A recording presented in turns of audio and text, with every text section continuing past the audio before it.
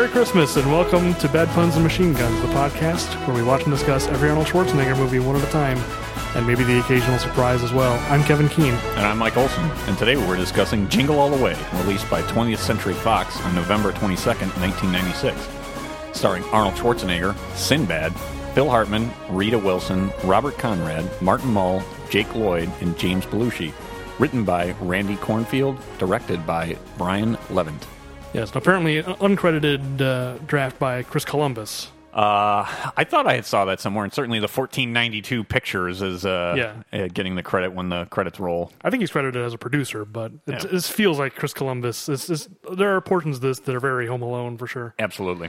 So, so this will be our holiday episode. Our gift to the listener is we're actually coming in prepared this time. Yes. Unlike the last episode. Whatever. I think we were prepared the last time. There just wasn't a lot of preparation needed. Yeah, I think that there's a lot to talk about here. So there is, and this feels like a bounce back, and I don't know about for you. I'm kind of excited about this one, and this is going to fall into the category for me. This was a lot more fun than I remembered, and I don't know if there's a reason why or if it's just because we have the villain in mind, but this was a lot more fun than I thought it was going to be. It's amazing how often we come into this podcast and I'm going like, oh, this is going to be the one where we finally disagree on something, but I'm in 100% agreement. I'll tell you, because I think I've only seen this once before. I probably saw it on cable in 97 or 98. And I was a dumbass teenager who just said, Christmas movie, I don't want to learn about the spirit of Christmas. And so I hated it.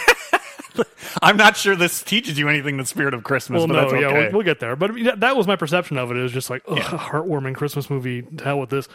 And I hated it. And I kind of was coming in not knowing what to expect. I was like, maybe I'll like it, maybe I won't. I am so shocked how much I enjoyed Jingle All the Way. That's a great quote right there to just drop every once in a while. I mean, I am. Well, it's the complete opposite of Kindergarten Cop, where I was going in and expecting to be like, oh, yeah, this is one that I like, and going like, oh, wow, this is not good. And part of me was worried, like, oh, maybe I'm just becoming cynical in my old age, whereas this movie is the exact opposite. I've, like, my Grinch heart has been melted, or it grew 3 sizes. Whatever the metaphor is. Can I ask, did you enjoy it? Because I'm not going to say that this is a good movie, but it was a lot of fun, and it was way more fun than I remembered. No, it's certainly not a good movie. Okay, I just wanted to make sure how much of a Grinch you had or were not anymore. If you were all of a sudden becoming very generous. I mean, if you're being objective about it, it's like it's not well directed. It's not really like cleverly written. There are some moments of satire, satirizing the kind of commercialization of Christmas. That worked pretty well. Yeah, yeah. There's some good stuff in it, but this movie, more than anything we've watched, Arnold is just carrying this movie on his back. He is so watchable in this movie. I mean, I think there's some parts that he isn't watchable, but yes, for what this movie is, he definitely is bringing it across the finish line because he's not phoning this. I mean, he is bringing the comedy as much as he can. Yeah, and so I kind of wonder, and hopefully we'll have time and get to it at the end. This was a 96 release. Eraser was the same year. I always kind of had the impression that this was the trigger that kind of began his decline. And now kind of watching it, back again, it may still have been just for the timing, but this is not a terrible one of his worst movies by any stretch. No, not at all. I mean, it's probably in the top half. Yeah, I think that's probably fair. There's a lot you could stack up that were worse than this. Yeah, and it's interesting you said it is from 1996. We're almost recording this on the 20th anniversary of the release. It was released November 22nd. We're recording this just a couple days before that. I hadn't noticed that, and there apparently is no big celebration and 20th anniversary edition DVD for this one. Even Junior, which we haven't gotten to yet, and I'm dreading that one for sure. So am I. Because that's another one I haven't seen in 18 years or so, but... when I think of Arnold's movies, I do think of Junior because it's so bad, and it's like this one just kind of it kind of fell by the wayside. Yeah, I mean, maybe it's just the two of us who feel that way. Maybe there is a groundswell that we're not aware of, but we should start it if there isn't, because I really really enjoyed it. Yeah, I think the challenge is it doesn't. It's not memorable in either of the two, I don't know if it's genres, but what makes this a movie is that it's either an Arnold movie or a holiday movie. And there's just so many other holiday movies to watch, and even non-traditional ones. We've talked about some of them. Kiss Kiss Bang Bang, Die Hard for me is a must every year. It doesn't fall into that where I feel like this is one that I would have to watch. And I was telling with you before we started recording, I actually was watching it with my 6-year-old son just before I came over here, kind of going back through a little bit of it to refresh my mind. but it just doesn't feel like one that has to be watched at the holidays. And then for the Arnold ones, it's not as memorable as Twins in terms of his comedies. So it's just kind of there, and it's a tweener. It's in between, and it's not. I don't think it's terrible where I'd say, "Oh, I'd never watch this again," but I'm not sure it's one that I need to necessarily watch all the time either. Oh, see, I think maybe I'm going to go farther than you on this. Okay. Right? I will be revisiting this. I don't know about every Christmas or whatever, but I have a weird. When I hear people talk about Die Hard as a Christmas movie, and I know I'm going to get a fight with you. Oh, I'm going to get in a fight with you right now. I can just tell from the look on your face. But I don't, to me, a Christmas movie has to be about Christmas. It can't just be set during Christmas. To me, Die Hard's not a Christmas movie. We've tried to avoid politics on this as much as we can, and I'll just do it once. I'm going to give you the Trump right there and just say wrong into the microphone as you're trying to speak. Die Hard is a Christmas movie, my friend. You should apologize for not calling. You're disrespectful to Die Hard. Yes. Anyway. By the way, do you remember on our the Running Man episode when we were saying, how quickly America would have to collapse to meet the 2017 deadline? So it is funny that you mentioned that. I happened to see, working the Twitter feed this morning, just trying to do some updates and reply to some people. I did see somebody that either was a retweet or somebody that follows us They just had the screen capture of it's 27. Yeah, the text, and they said, "Is this the opening crawl to the Running Man or the future?" Question mark. Yeah, I went back after the election. This is the first episode we're recording after the U.S. election, by the way. But just in case you're wondering why we're talking, because this is going to go up weeks from now, around Christmas, or a week before Christmas. I forget what. Yeah, I think it's a week before Christmas. But it's funny. After the election, I went back and I listened to our episode, and it was literally just like, oh yeah, things would really have to fall apart fast for 2017 to be this dystopia. There's some people are saying, yeah, some people. I'm waiting for my red, white, and blue bucks. That was from a different episode. I forget when we talked about that. Yeah, we had that was McBain. Yeah, it was McBain. Yeah. We were saying President Trump will create his red, white, and blue bucks. We might be going back into those archives and ruining the day that we have that on record. Yeah, whatever. Christmas. Yeah, so back to Christmas, and I don't know if you have anything else for the intro, but I'm ready. I'm ready for a little Jingle All the Way. Well, the one thing I just want to, because as much as I did like this movie, there are obviously some things that we're going to be, criticizing because this is not a good movie. So I just want to point out this quote I found is on Wikipedia from the director, Brian Levant, who did like the Beethoven movies, and he did a lot of like family comedy. Yeah, family fare for sure. And this seems pretty typical of the kind of thing that he did. Hey, it paid the bills. He did some direct-to-video Scooby-Doo movies. Interesting. Which I didn't recognize. They weren't the ones from like the early 2000s with Matthew Lillard. Yeah. They weren't those. Okay. But this is definitely the best thing from that list that I saw. But anyway, here's this quote. He says, "At its root, this movie is about something really sweet. It's about love and building a better family." What? No, it's not. I was going to say, let's as we go through this movie and talk, absolutely is not. Let's calibrate and say, okay, is this scene about building a better family? Yes or no? Because I think 99% of this movie is about, Arnold flying around on a jetpack or whatever. Yes. Oh, that's a great quote. I just thought that was funny. It's just like, this is the most disconnect between the director's quote and the reality. Yeah, the actual body of the movie. But yeah, we can get started. I mean, I don't have any profound thoughts about Jingle All the Way. It's impossible to. But can I say, to open this up, the opening to Jingle All the Way is an outstanding opening. I like it. I have mixed feelings about it just because. Oh, really? Wait, just because I enjoy it so much, I wish they weren't cutting to the credits. Yeah, because it does weave in 20th Century Fox and all that. You're right. I think that's a mistake. I just want a cold open with this TV show because it is great. Yeah, it's really, really great. That's a good point. I don't disagree with you on that. I do think it was a mistake, and it does distract you a little bit from it. Right. Because you're seeing the opening credits to a movie while you're seeing a different TV show. It's like, I just want to watch the Turbo Man show because it's fun. It's a really, I don't know if it's supposed to be like Power Rangers or if it's specifically spoofing that. Yeah, I think 100% it's supposed to be the Power Rangers because I think that the two kind of toy crazes that this is based upon were the early days of the Power Rangers and then the Cabbage Patch Dolls is where the two that I remember that were toys that you just could not find. Yeah, because this is too early for like Tickle Me Elmo and all that stuff, right? It might have been around the same time. I mean, maybe Tickle Me Elmo, I feel like was in the mid '90s, but when this would have been written and like being filmed and kind of pushed. I think it was supposed to be the Power Rangers toys from the early 90s, and then Cabbage Patch Dolls, obviously in the 80s. Yeah, it's funny because I remember the craze about the Cabbage Patch Dolls, and I remember the craze about Tickle Me Elmo, and there were some other things. The Nintendo Wii kind of one year was like that.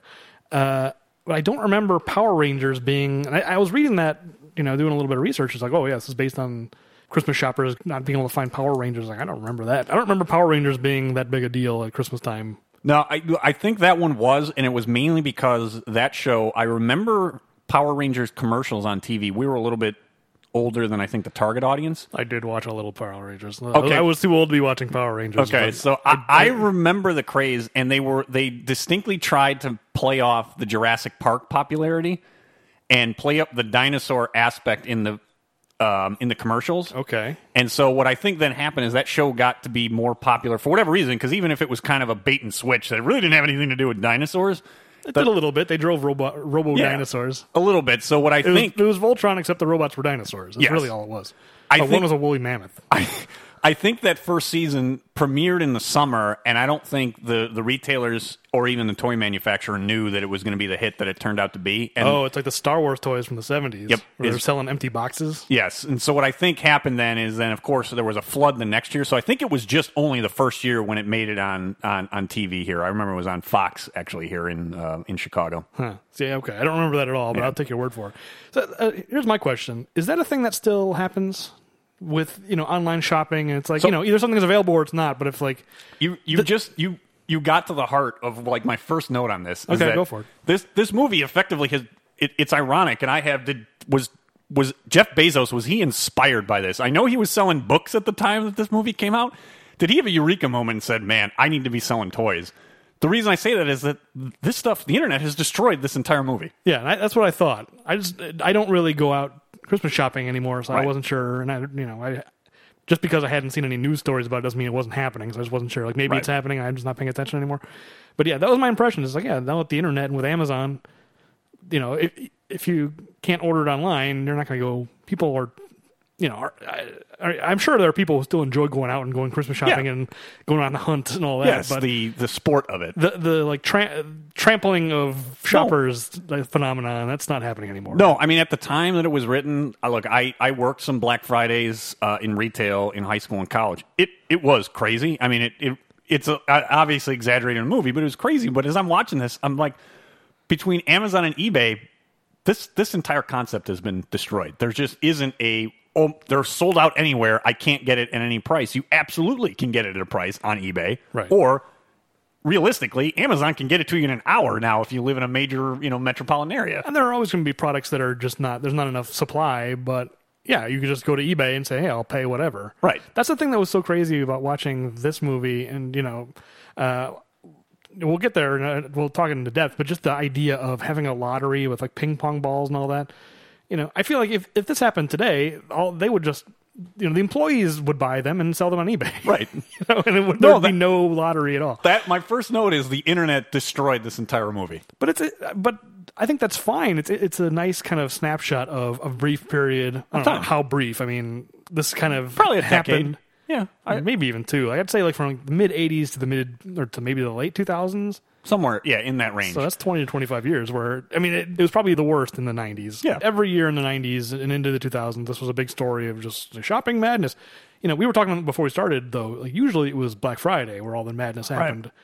This movie isn't set on Black Friday, it's set on Christmas Eve, where I don't know if by that time the shopping always, or maybe there's another spike of last minute shoppers, but I don't think it's as crazy as Black Friday. There is a last minute spike. I don't think that there would be as many people out as this, unless just the greater Minneapolis area have a lot of procrastinators and a much higher propensity to wait. Well, the movie makes it seem like this Turbo Man doll is the most important thing in everyone's life. Right.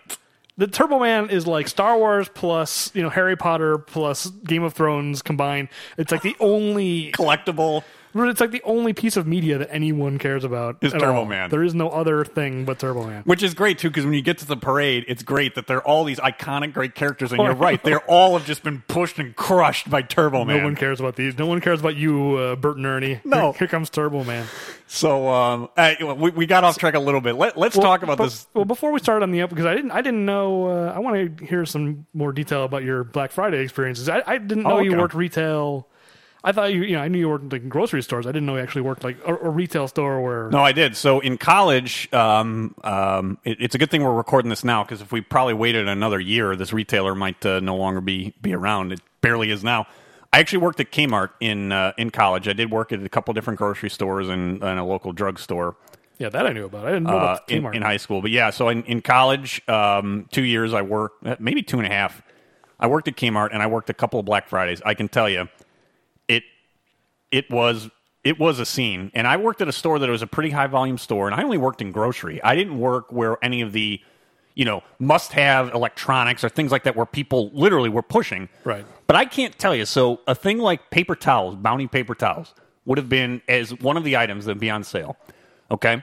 Okay. I remember getting into the store. I had to get into the store by 5 in the morning to get ready. I think we opened at 6. It's been a while, but I think we opened at 6. I'd have to get in at like 4:30 or 5, start to get prepared. For those first couple of hours, it was just pandemonium to the point where I used to remember how many, Bounty 8-packs would fit on a pallet. I don't remember anymore. It's been a long time since I had that job. But I can tell you, I'd bring a pallet out. It would be gone as I'm checking on like maybe one or two other items, right? It would be gone. I'm on my way back to get another pallet. Almost every, by the time I'd come back, there were people waiting. Why are these paper towels not here? Jeez. It literally I could just be one human being, or now it would be a robot. You could have one Wall-E just going and getting paper towels. It was crazy the first 2.5 hours. If it was me, I would just be pointing them, just look, just go in the back. Serve yourself. Take please. a right at the third aisle, and it's just right there in the pallet. It was madness. I mean, absolute madness. That's so weird that would happen with paper towels. Like the idea of holiday shopping is to buy gifts for people. Obviously, no one's buying. If you're buying a paper towel for a family member.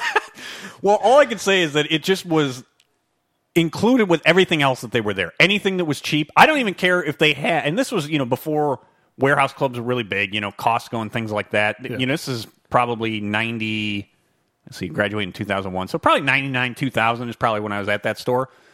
I'm not going to say those warehouse clubs weren't there, but people weren't as prevalent belonging to them.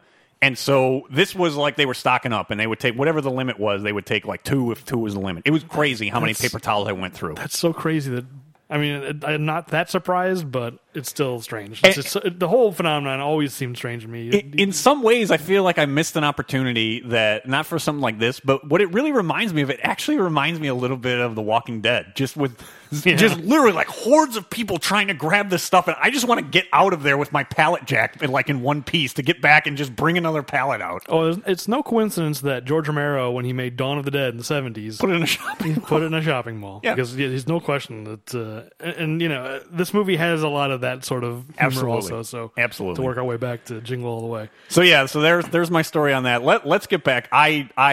This opening is fantastic. I really love Turbo Man, and I kind of want to buy a Turbo Man after watching this opening. I agree. It's a really, really good, really accurate depiction of this type of a kids show. Yeah. That only exists to sell toys. Yes. It's funny because, I think we were the first generation to kind of to grow up with that kind of show. Yeah. Merchandising. But it really is interesting, speaking of the Power Rangers, we were probably 15 when that show. No, I think we were a little bit younger than that because I think that it's Jurassic Park, and Jurassic Park was 90. That was 93. So we're probably 12. I think we're about 12. Okay, well, then I'm not as embarrassed than I was watching. But I remember being aware of the fact that the show only existed to sell toys in a way that I wasn't aware of for Transformers or G.I. Joe. Yeah. And it's interesting kind of being, I don't, maybe I'm projecting a little bit, but it's just being the first generation that, because I think the generation before us had real children's programming, you know what I mean? Like they had Electric Sesame Company, Street, Sesame Electric Street. Company. Yeah, absolutely. Not just marketing. Yeah. And I mean, I don't know what children's programming is like today. I mean, you'd know better than me, but it really is kind of shocking the older you get to see, like, wow, this is such a cynical, and this movie captures the cynicism of that perfectly. It does. It's a little bit different today, at least for my kids. My kids are spoiled in some way. They have no idea what it's like to be just bombarded with commercials. They don't watch anything on TV. Yeah, they watch everything on Netflix or Amazon streaming. So, and we did that. We made that choice. I'd like to say, oh, my kids don't watch a lot of TV. They probably watch way too much. If they ever listen to this, they'll probably roll their eyes at me. But they don't get the advertising. And some of the way we justify it is like, yeah, we'd rather them not get bombarded with the advertising, even if they're going to watch TV. But what's funny is now we get around Christmas time, which we're not that far from it. They never have any toys that they want. And my kids never have really had a must-have toy. Right. Because they've never seen the Turbo Man commercials that they absolutely have to have it. And that's so telling that, like, a kid who is getting bombarded with these commercials is going, I need this, I need this, I need this, whereas your kids are not getting that. And so that, I think that's, I mean, it's not like incontrovertible proof, but it's evidence that, like, hey, it's only the marketing that's causing that, like, increased demand. I wholeheartedly believe it. I mean, no doubt. I mean, there certainly are some toys that I remember as a kid playing with, and it probably was the commercials that convinced me I needed to have them. But some of them I really did enjoy. And in some ways, I do feel like my kids don't have that, like that one favorite toy that they're going to remember 20 years from now.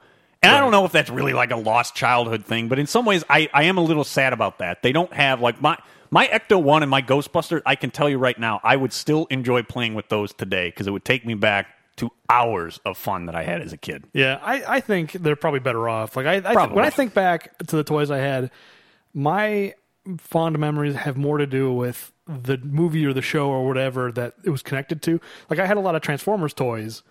But when I think about Transformers, I don't think about the toys. I think about the cartoon and the movie. That's probably fair. The original movie, not the Michael Bay movie. Me, Grimlock, need new strategy. I watched that like a year ago, and speaking of terrible movies that I nevertheless enjoy a lot. I mean, the Transformers movie? Boy, that movie. I mean, part of what's so funny about that movie is how much of a marketing machine it is. It's just like, we're killing off all your favorites, so you have to buy all new favorites. That's what the purpose of that movie is. They kill everybody off, and it's only so they can be like, throw those toys away. They're dead. They're no good anymore. They're useless. It really is that, like, to such a degree that I find it funny now. It's so, again, we're getting far afield, but getting back to Jingle All the Way, it is funny that during a montage later in the movie, he just passes by a movie marquee and it says Turbo Man, the motion picture. Yes. It's like, what? How far does this property extend? You know, it's so it crazy. is a great franchise. It's one that Disney would definitely need to acquire these days. Yeah, but anyway, yeah. So the TV show, and it cuts to what's Jake Lloyd's character's name here? All I could think of the entire time was Anakin Skywalker, but it's actually Jamie. Jamie, that's right. Jamie. Yeah, who's watching this show? I don't know how much. I don't know how deep you want to get into the Turbo Man show. It is funny that Harvey Korman and Lorraine Newman are the president and first lady. They don't have anything to do, really. Yeah, they don't really have anything to do. I like the guy who plays Turbo Man. That's all I'm going to say. He delivers it spot on. That's true. Yeah. I mean, he really has that. It's Turbo time! I mean, he sells it perfectly. He does. And I also like that Booster on the show is very clearly worthless because he does nothing. He does nothing, but did you notice the kid in the show loves Booster? And I know that's probably them. Yeah. And so what I had a question for you is, so the kids on the show love Booster, right, but real kids hate him? Yeah. Do you think that Booster is an inspiration for Poochie, which I don't want to spend too much time. Poochie is one of my all-time favorite creations of The Simpsons, but this is already going to be a long episode. My question to you, and maybe the audience at Bad Puns Podcast, is Booster a proxy for Poochie? I mean, again, I think both things are inspired by the same thing. Yeah. It's just a character that, they're really trying to push. I mean, obviously in The Simpsons it was satirizing that idea. Yes. Well, I guess here it is too. But yeah, it's obvious that the makers of the Turbo Man TV show really, I mean, there's a running joke in this movie about how no one's buying the Booster toys. Right. And it's, I think the phenomenon you're talking about is the TV show producer saying, we got to sell more boosters. Booster. This kid loves Booster. I'm getting egged on the street here. We got to do something about these Booster sales. Yeah, because this is the first family that, speaking of the election, this is the first family that's in danger by this Brainiac or whatever the guy is. Oh, Dementor. Demento or Dementor? Dementor. You're right, Dementor. Yes. It's not Dr. Demento. No, That would be a different it's villain. Dementor, yes. Ta-ta, Turbo Man. That's right. But what was I going to say? Oh, so yeah, like, the kid kind of tries to adopt Booster. His parents are saved. He goes, Mom, Dad, Booster! And they all like hug as if Booster is like their pet. Or Yes, he's going to be in the White House. Yeah, he's going to be like Checkers. Yes. Anyway. So we got Jamie, who's really jacked up about Turbo Man. Yes. But he's also concerned that his dad's not going to make his karate ceremony. Yes, because Dad misses everything. But Yes. Rita Wilson playing his mother, Liz, is confident that he's just working very, very hard. And then we cut to 90s office parties look awesome. Too awesome. Suspiciously awesome. I was going to say, especially since you find out that he's selling mattresses, there's no way that there's this great of an office party. They have a conga line. Oh, I missed the conga line. There's a conga line at a Christmas party. No at an way. office Christmas party. Absolutely not. That's what I mean by suspiciously. Like, what is this party? Like, it does not seem... I mean, it seems like the kind of thing where, like, on the 60s Batman TV show, or, like, the Joker gassed them, and this is the result of just their, It's amazing how many times we've talked about Joker gas on this podcast. But they're acting so, like, unrealistically happy. Yeah. They're just like, party on! It's just, like, crazy. And also, I never really understood what his business is. I guess he's a mattress salesman, but they're selling furniture. I mean, it looks like it's varying degrees of furniture. But is it all kinds of furniture? Because there's only beds in there. There's only beds, but he talked about it sounded like reupholstering, so I took that it's at least couches as well. But whatever. Either way, here's the thing I'm going to say.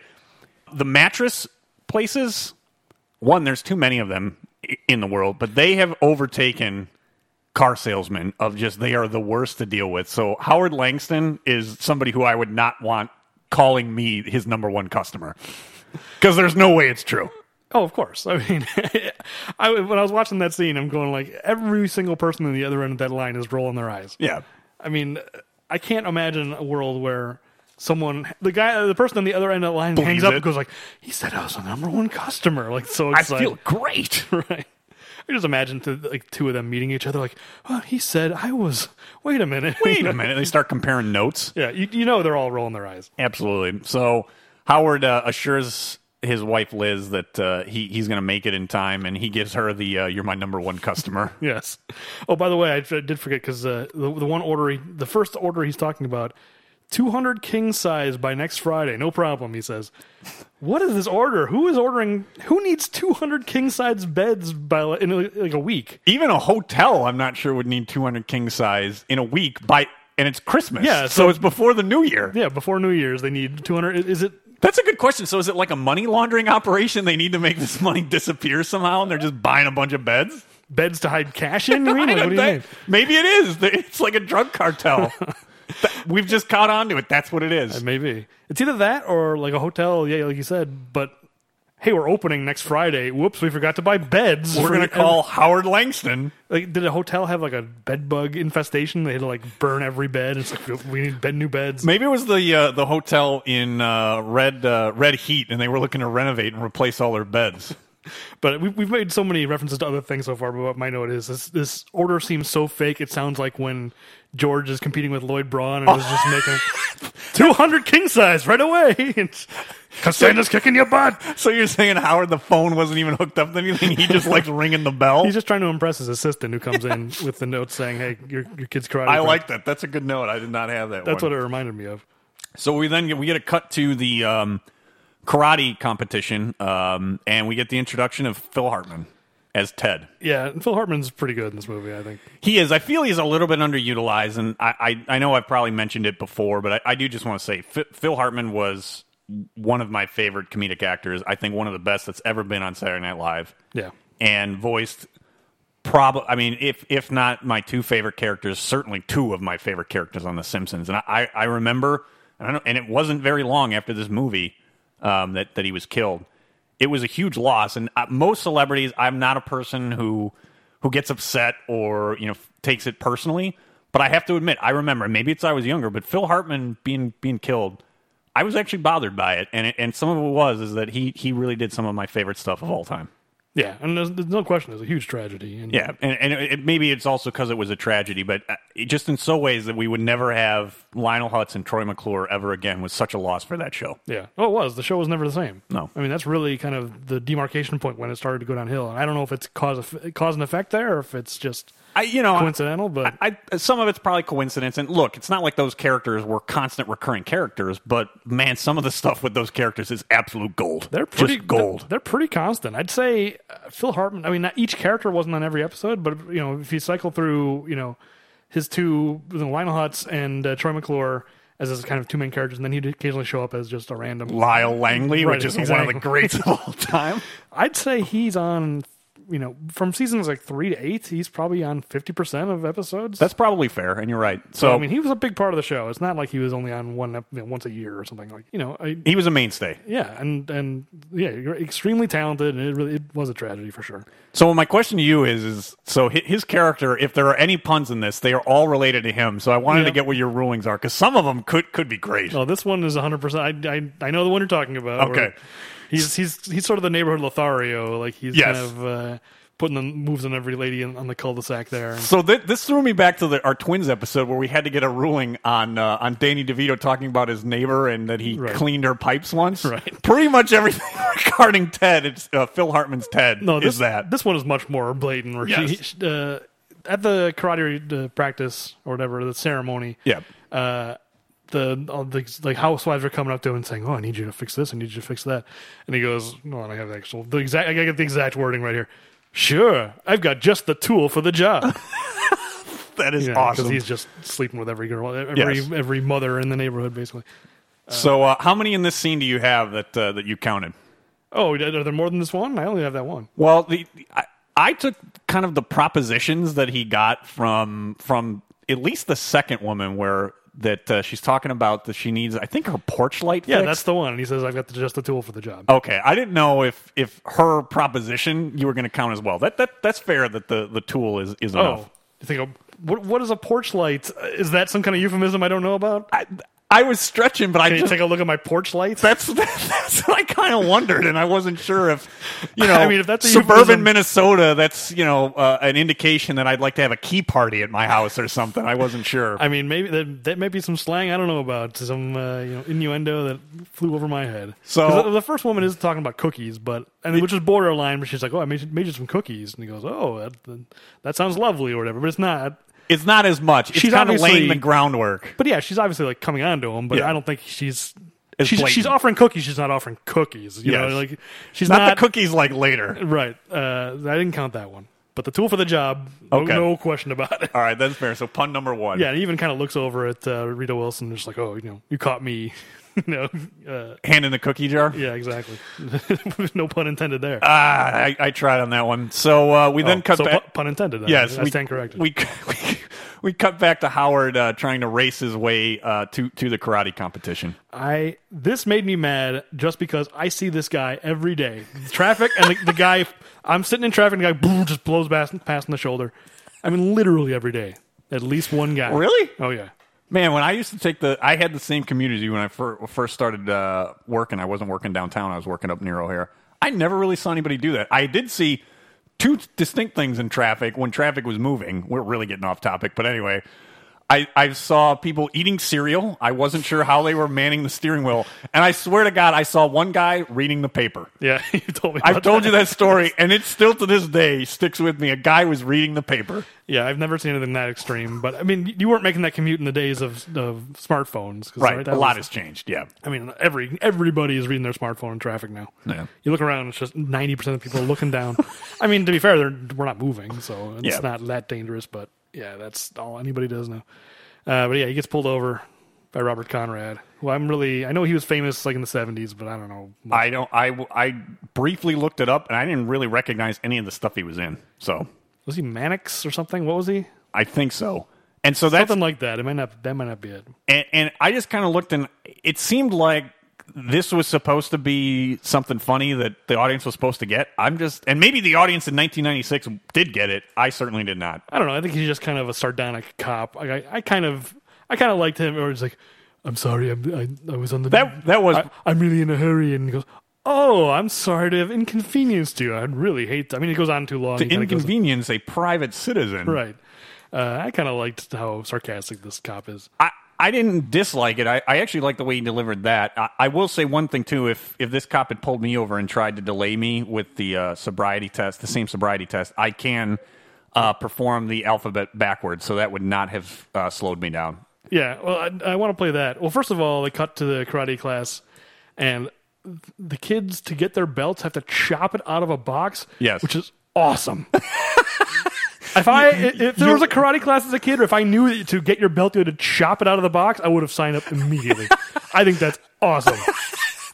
Thank you for making my day. I would not have guessed you would have said that, by the way. This episode is just fantastic so far. I want to play the ABC, but for kind of a different reason, but this is right before it. Let's just watch Jake Lloyd chop a belt out of a box. Yes. Here we go. He's walking the line. So... There. Have you finished now? Recite the alphabet. Here, wait, I'm going to pause it right now because what I found funny about this is it seemed like accidentally his dialogue and the score synced up. Oh, so I didn't notice that. Let me just. Have you finished now? Recite the alphabet. Here we go. 2, 3, 4. A, B, C. Backwards. I don't know why. That is good. I found that really funny how he's like singing along to the score. I had not noticed that. I think it's because I focused on when he said the backwards. I was going to let you know that I can do the alphabet backwards thanks to my kids. There's a Ralph's World song where he sings the ABCs backwards. So forever I will be able to do the alphabet backwards just as easily as forwards. Okay. I mean, I couldn't do it easily, but, that seems kind of unfair as a sobriety test because it's just like... Oh, I do think it's that's totally hard, unfair. Sober, Yeah. But see, I would have zinged that cop by ZYXWVTSRQPONMLKJIHGFEDCBA. Now I know my ZYXs. Next time, let's all walk to Texas. What's that from? So Ralph's Word is a great kids performer, and he travels around. He's actually from somewhere here in Illinois. He has a number of CDs, and so on one of them, he does the ABCs backwards and forwards, and forever I will be able to do the ABCs backwards because of it. We can say confidently that you're not drunk. Yes, I'm not doing the show drunk. But since we're here, I want to watch Jake Lloyd chop this. Oh, look at Anakin go! How could you not think that's awesome? Anyway, continue your thought. I just wanted to play it. I can't tell you that it's awesome. My only thought was, I wish I would have known that you, as a child, would have signed up for karate if you just knew that you could chop a belt out of a box. Well, you know why? Because I loved the Karate Kid movies as a kid, but then someone told me like, oh, karate isn't actually like that, where you break boards and things. There's the part in Karate Kid 2 where Miyagi's enemy, Sato, I think is his name. They show that he can break boards with his hands, and Daniel says, "Mr. Miyagi, could you break boards like that?" And he goes, "Don't know, never been attacked by a tree." Stupid joke, but it's one of those jokes that always stuck in my head. That you still remember. But someone told me like, oh yeah, you don't actually do that in karate class. You don't actually break blocks, but clearly you do because they had to chop it out of these boxes. At least that's what I wanted to do as a kid. I didn't want to actually learn karate. I just didn't want to learn self-defense. I just wanted to break things. Well, that is fantastic. So Howard pulls up. What I love about this, he pulls into what's clear. It has to be from his point of view, an empty parking lot. We find out, yeah. And he parks illegally right up at the front. And then what does he expect when he gets in there? There can't be any cars in that parking lot anymore. I didn't think about that, but yeah, I mean, it's the days before cell phones where it's like today, his wife would have just texted him like, "Don't bother, call her. Don't bother coming home either, you jerk." Right. But he goes all the way into the gym. Yes. Yeah, I agree. There's no need. It should be pretty obvious. And so he gets back, and Ted is spreading a little Christmas cheer by putting some lights on Howard's roof, which was really kind of flipping him the bird. Yeah. I mean, every exchange between Phil Hartman and Arnold is really, really fun. Yeah, it is. Arnold plays it really well. Like, he's being polite, but he clearly he hates Ted. He loathes him with a passion. Yeah, and understandably so. Yeah. And he gets more and more justification as the movie goes on to hate Ted. But, absolutely.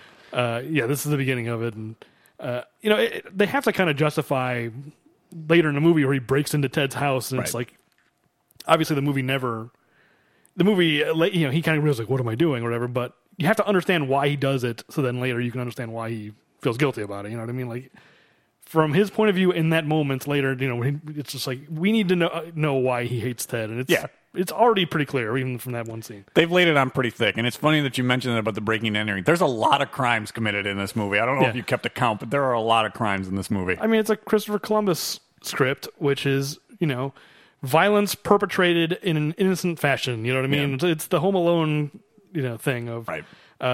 It's cheerful.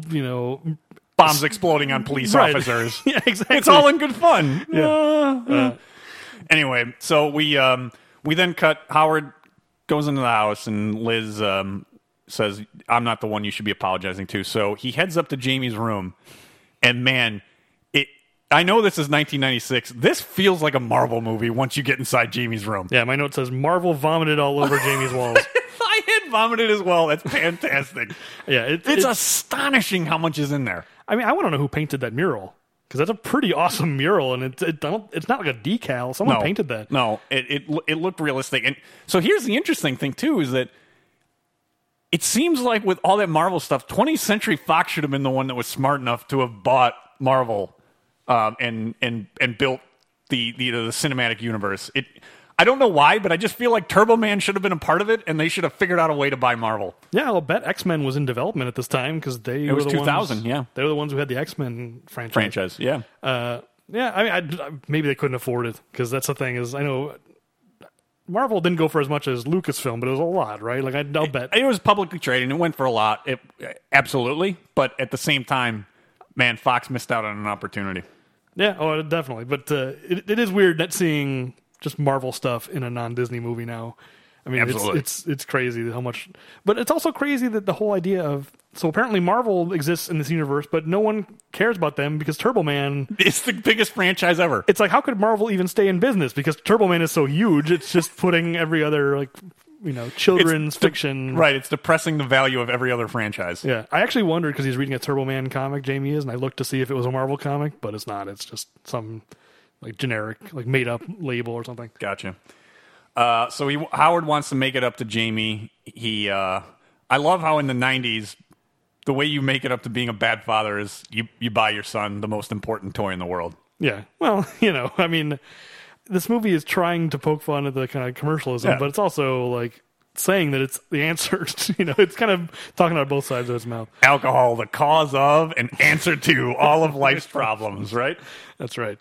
I do enjoy the conversation about all the different belts, and it kind of, the conversation goes on so long. I had that it was like a logic puzzle where here are the things that we learn about karate belts, because Jamie says, "Oh, purple is really important to me. It's only a 1 away from the green and 3 away from the black." And he says, "Yeah, but I saw you see it blue." And he says, "Yeah, but you missed yellow." No, he saw yellow but missed blue because he just got. Oh, you're right. Howard said, "Yes, you're right. I saw you get yellow, but you missed blue." All these different things, I almost was expecting the movie to pause and be like, "Okay, class, now which was the belt that Jamie got prior to yellow?" It's all this information we get. It almost feels like a logic puzzle. I like that. Yeah, it's so much, but just way too long a conversation about belt colors. Yes. Anyway, but yeah, he's going to get him a Turbo Man to make up for his. He's going to be a good father, and he's making this promise on. Ironically, now that I think about it, he's making the promise on Festivus because the next day is Christmas Eve. Is that is the 23rd? Yes. The 23rd absolutely is, and look, I can never keep it straight. It absolutely is the 23rd. I've had parties, been invited to parties. It absolutely, the Festivus for the rest of us is December 23rd. Well, Jamie is giving his errands of grievances then. This did influence this. We are finding it out slowly but surely. I do enjoy, I guess it's kind of related to what we were talking about earlier, how Jamie just, repeats back the commercial, it has the 5 different voices and the activated blah, blah, blah, and he really, word for word. Yeah. Oh, even he seems like, so battery's not included. Battery's not included. Yeah, no, he's completely been programmed. Right, which I don't know if that's satirical or not. Obviously the joke is that he's talking like a commercial, but no, I think it was intended to be satirical, and it's probably one of the better things that Jake Lloyd does in this movie. I mean, he's a kid actor. It's tough to ever find one that really is good. Yeah, but I think it's probably one of his better scenes. Yeah, he's fine in this movie. I don't have a problem with Jake Lloyd. Yeah, he's okay. He's just he's a relatively nondescript kid. Yeah. He likes Turbo Man. That's the one he characteristic. Does love, and does not like Booster. Which is one more characteristic than Anakin has in Star Wars. At least Jamie has something that identifiable as, But he asked the question, what are midichlorians or whatever it is? Yeah, I was wondering, boy, like I don't want to talk about Star Wars too much. But here's the reason. I mean, this is part of the reason why I don't like criticizing child actors, because that kid got savaged when Star Wars came out, and Jake Lloyd kind of has had a rough life. I didn't know that. Yeah, I mean, I'm not gonna say, you know, at some point, I think he's like 25 or 26 now, and you know, at some point you take responsibility for yourself. It's like, but you know, I know that he's not doing well. I don't know specifics, but that's my understanding of it. So yeah, and I can certainly see that. And look, I wouldn't. I'm not sure you can blame Phantom Menace on him. It's a terrible line and it's a terrible script. How can you blame the messenger in the delivery? Yeah, I mean, talented adult actors give terrible performances. Right. Samuel L. Jackson is giving a bad performance, so how could you expect Jake Lloyd? It was like his third movie. Yeah. You know, he had no chance. It's not fair. Yeah. So we then, I don't want to cover it too much, but I really enjoy, and here's my question to you. Howard, when they're getting ready for bed and Liz, Rita Wilson's character, is going to say, "You got the doll." What I notice is he's got an Atlanta 1996 shirt. I noticed that too. So here's my question to you. Does this mean that he's a huge booster for the 1996 Olympics? Or is it that the Olympics are so lame that he's turned it into something he sleeps in? I was just going to say, he's going to sleep in it. So, and this movie is made in 96, and it's already it's already been demoted to the sleep shirt. Thank you. That's what my thought was. I wanted confirmation. Yeah, I had that same thought. Well, it made me wonder where he got that shirt, and maybe that's the solution to our question from before about who's buying 200 beds. Like maybe he was supplying Olympic Village. We just figured it out. He was the preferred provider of beds to the Olympic Village in Atlanta. He's got to ship them all the way down from Minneapolis, St. Paul, but it's worth it. It's a big sale. Yes, they're his number one customer. Yes. So next morning. The next morning, I don't know if you. I love that we then even get more of the commercialization because Jamie's got it all. Yeah, the cereal, PJs. Yep. Here's my question to you. How does he not have the toy? If he's got everything else, how does this kid not already have this toy? The toy is new, right? Isn't that the idea? It must be the premise. But then I ask too, then why are Booster and Dementor out there? Yeah, I mean, it is weird that the world is so saturated with Turbo Man stuff, and this is the one thing that is not ubiquitous. Yeah, it'd be the first thing, right? Because you think about like when the Star Wars thing happened and the action figures, like I talked about earlier, selling empty boxes. You know about that? I've seen that story. I mean, I don't probably know it as well as there you was do. so much demand, and they couldn't meet the demand, so that they just it was totally an unanticipated demand. Right, so they just put empty boxes in the store, and you'd get it and be like, "We'll ship you the toy in April." Sorry, kid. You know, because the toys weren't ready. Right. But in that case, like that was the year that Star Wars came out, and like the world wouldn't have been just deluged with, or maybe it would have been. Like, do you think in Christmas of '77 there was a Star Wars cereal and Star Wars PJs and all that? I don't know, but I don't think so. Yeah, I mean that takes time to kind of filter out to the rest of the world. Yeah. So that's the thing. I agree. It is weird that there's so much other stuff. Yes. But the toy is not. There's not enough. Maybe there was a problem at the plant. Maybe they ran out of plastic, or there was an explosion. Or who knows? They couldn't get the red dye just red enough. Yeah, maybe there was some kind of a problem. Yeah. Created reduced supply. So Howard says that he just needs to go out for a bit, back to the office, but he'll be back soon. But it's because of course he doesn't have the Turbo Man. Yeah, and this is the beginning. Actually, I think when they're going to bed is the beginning of the endless. Arnold must say Turbo Man 100 times in this movie, and the funny thing is, it gets funnier every time he says it. So thank you. So to me, the reason why I've seen this more than you have, and it's mainly because of Turbo Man. I got to get the Turbo Man doll. There's a few lines in this movie that make me smile. So I'm not going to say I watch it all the time, but I've seen it more because it does make me laugh every time it's Turbo time. It just makes me laugh. The word turbo is just uniquely funny in his accent because it's just turbo. The way he has to go turbo. You know, I wonder. Like, I'm sure they didn't cater that to him. It was probably that's the way it was written. Yeah. When they didn't happen to cast him, but they couldn't have picked a better superhero name than Turbo Man. No, it is, as you said. Each time it is funnier than the last time. Yeah. But anyway, Jake Lloyd gives a little bit of exposition about the parade. He explains all about the parade, and we go every year just so the audience will know whatever. And it is the greatest parade I've ever seen in my life, by the way. Yeah, we'll get there. I got a lot to say about that parade as well. Yeah. So Ted's outside, and he's arranged to have a real reindeer. Seems like such a bad idea. Yeah, well, clearly it is. We see later what a bad idea it is. It's such a dumb, simple line, but for some reason it really struck my funny bone. Arnold saying, "What's that, a reindeer?" Yes, it's a reindeer. I can't say that one caught my funny bone, but I don't like know. that you like it. I don't know. His reaction to the reindeer made me laugh. I got a question for this. So Ted makes a comment in passing that I know it seems like it's a setup for a joke for Arnold. But he says that the roads, are supposed to get icy later. You should put chains on his tires. I was surprised that they didn't have something. It seemed like that would be a setup for something that never pays off, other than he says, I wish I could chain you or something like that. Right. I mean, that's the only reason why he says that, so you can... I guess, but I Arnold don't know. I just felt like it seemed like it set something up that just never paid off. Yeah. Well, half of this movie is set in L.A., or is shot in L.A. In LA, yeah. So there Set- aren't any icy roads there. Yeah, it's set in Minneapolis, St. Paul, but... I'm just going to bring this up now since you brought up the parade. He goes on this whole adventure shopping and trying to find the Tuberman doll. He goes to like 9 different places. There's a whole montage in a minute where he goes to like children's museums and stuff. Yep. And then there's the whole thing at the Mall of America. And then he goes to... I'm just going to summarize the whole movie right here. But I need to go through these steps. Then he goes to the Santa warehouse, which we'll have plenty to talk about there, I'm sure. Yes. Then what? Then he goes back home and has the adventure with the reindeer in Ted's house. And then he goes to the parade. This is Christmas Eve in Minnesota. The sun goes down at 3:45. Oh, you got me beat. I did not think about that at This all. parade is in broad daylight. It must be at least 7 o'clock. How does all that happen in 6 hours, 7 hours, whatever it would be? Because he gets to this first store at 9. They say, Yeah. the store opens at 9. So we know when he starts this whole adventure. You totally have me, and I'm normally pretty good about complaining about timelines.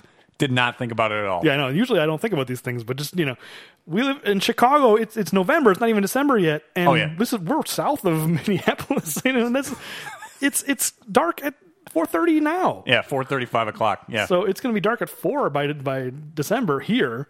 Yeah, especially then, because December 21st is the shortest Right. day It's- of the year. It's 3 days after the 3 winter days solstice. And it's broad daylight at, Wow. at this parade. You completely got me there. I'm disappointed, but kudos to you, sir. I mean, people should be concerned that the sun is this Earth has stopped spinning. That something about turbo time, yes, changes the way that the Earth spins. Right, that's turbo time. It's turboing the You get more daylight. something like that. So he sets out, and we get to the first toy store, and this is where you meet, unfortunately, Sinbad and Myron. I'm hot and cold on Sinbad. For the most part, I don't think he's good in this movie. This scene, I think, is his worst scene. Right, I just could not stand him. No, He should have been in jail immediately after this scene. He assaults some poor woman. thank you. So this is where the beginning of the crimes start. Yeah, Is here. Everyone shrugs it off. Yeah, in the 90s, He literally strangles a woman. Yeah. and he's like, "Oh, I'm sorry." And then he's a postman. It's okay. right. Oh, this movie loves that joke. The crazed postman. Yes. I mean, that guy goes postal in this movie for sure. So I had that, it's a little political here, but I had it that Myron seems like he would have been part of the Occupy Wall Street crowd. He's a little bit old for it, but he really goes on a rant. He has a lot of gripes about a lot of different organizations, and he has some conspiracy theories. and all Toy sorts of things. cartel. Yeah. I like the idea of a toy cartel, by the way. I mean, he's not wrong. We were kind of saying exactly what he's saying. He's just insane. Yes. You know what I mean? All he was delivery. saying is what we were saying about how the kids watch the shows and it brainwashes them into wanting to buy the toy. I mean, we didn't use the word brainwash. That's the thing, is he crosses a line into complete madness with these, Right. that it's a conspiracy, that they're brainwashing kids. But, he's not wrong in theory, but he's just a lunatic. Yeah, so what it did remind me of is actually the Simpsons episode where the retailer Costingtons, they wind up coming up with Love Day because they have a sales dip during the summer. Right. That cartel, that reminded me of the guys, something like Love Day, but not so lame. I like the idea of a toy cartel, Hasbro and Mattel getting together and divvying up the spoils. Yeah, I'm surprised there isn't something like that, or just, There probably will be. Toy Day or something. So anyway, so I guess Chris Columbus wanted to hire Joe Pesci for this role, for the Sinbad role. I didn't know that. It makes sense with Home Alone. Yeah, that would have been very Home Alone. Yeah, with the Home Alone connection for sure. But I guess he got overridden. I think they said that Joe Pesci was too short next to Arnold or something like that. I could see that. But I don't know. I'm not sure whether I would have preferred that or not. I don't. I mean, I think that the character is just too crazy, so I'm not gonna. I mean, I don't like and enjoy Sinbad. in general, but I'm not. I don't think the character would have been funny necessarily with somebody else in the role either. But at least you know that Joe Pesci can play crazy. It's true. And be funny. I mean, not even just Home Alone, but like you think about the Lethal Weapon movies. I guess. He's kind of like that. But at the same time, it would have been too similar to Home Alone. Where it's like, oh, here he's another crazy guy. He should have been like turning on the faucets of every toy store they go to. I would have enjoyed that, actually. The wet shoppers. Yes. No, the wet bandits strike again. But anyway, yeah. So there's no toys in here. He gets laughed. They both get laughed at, right? They get laughed at, and it's actually Chris Parnell. I think it was his first movie role, and he wound up on Saturday Night Live, and actually he voices one of my favorite characters on Archer, which is one of my favorite animated shows. That's right. I forgot he was on Archer. Yeah. Yeah. No, as Chris far Parnell's as a funny guy. It's not really funny in this, but he's a pretty funny guy. he's fine. Yeah, he's just there to laugh at Arnold. Chase Arnold away. Yeah. Chris Parnell was never one of my favorite Saturday Night Live guys, but for the most part, not. But I do really enjoy him on Archer. Yeah, I need to watch the rest of Archer. I watched the first season and kind of lost. I liked it, but for some reason I lost interest. Oh, absolutely, you should, because there's still many good seasons left of Archer. Let me just say, this is where you do get the introduction that they have plenty of Booster, and everybody just left. Nobody wants Booster. I do like the running joke that Sinbad really hates Booster. Like every time he sees Booster, he has a comment like, "Booster, who cares about Booster?" It's true. I like that joke, but do you get the feeling that in some ways, because he's kind of like Booster in the movie, that Arnold obviously is Turbo Man, right? I mean, I know he plays Dementor in the final scene in the parade, but in a lot of ways, he's the sidekick that nobody necessarily likes. So I kind of like that right. inside joke that he really hates Booster because he effectively is Booster. He's the self-hating sidekick. Yes. Yeah.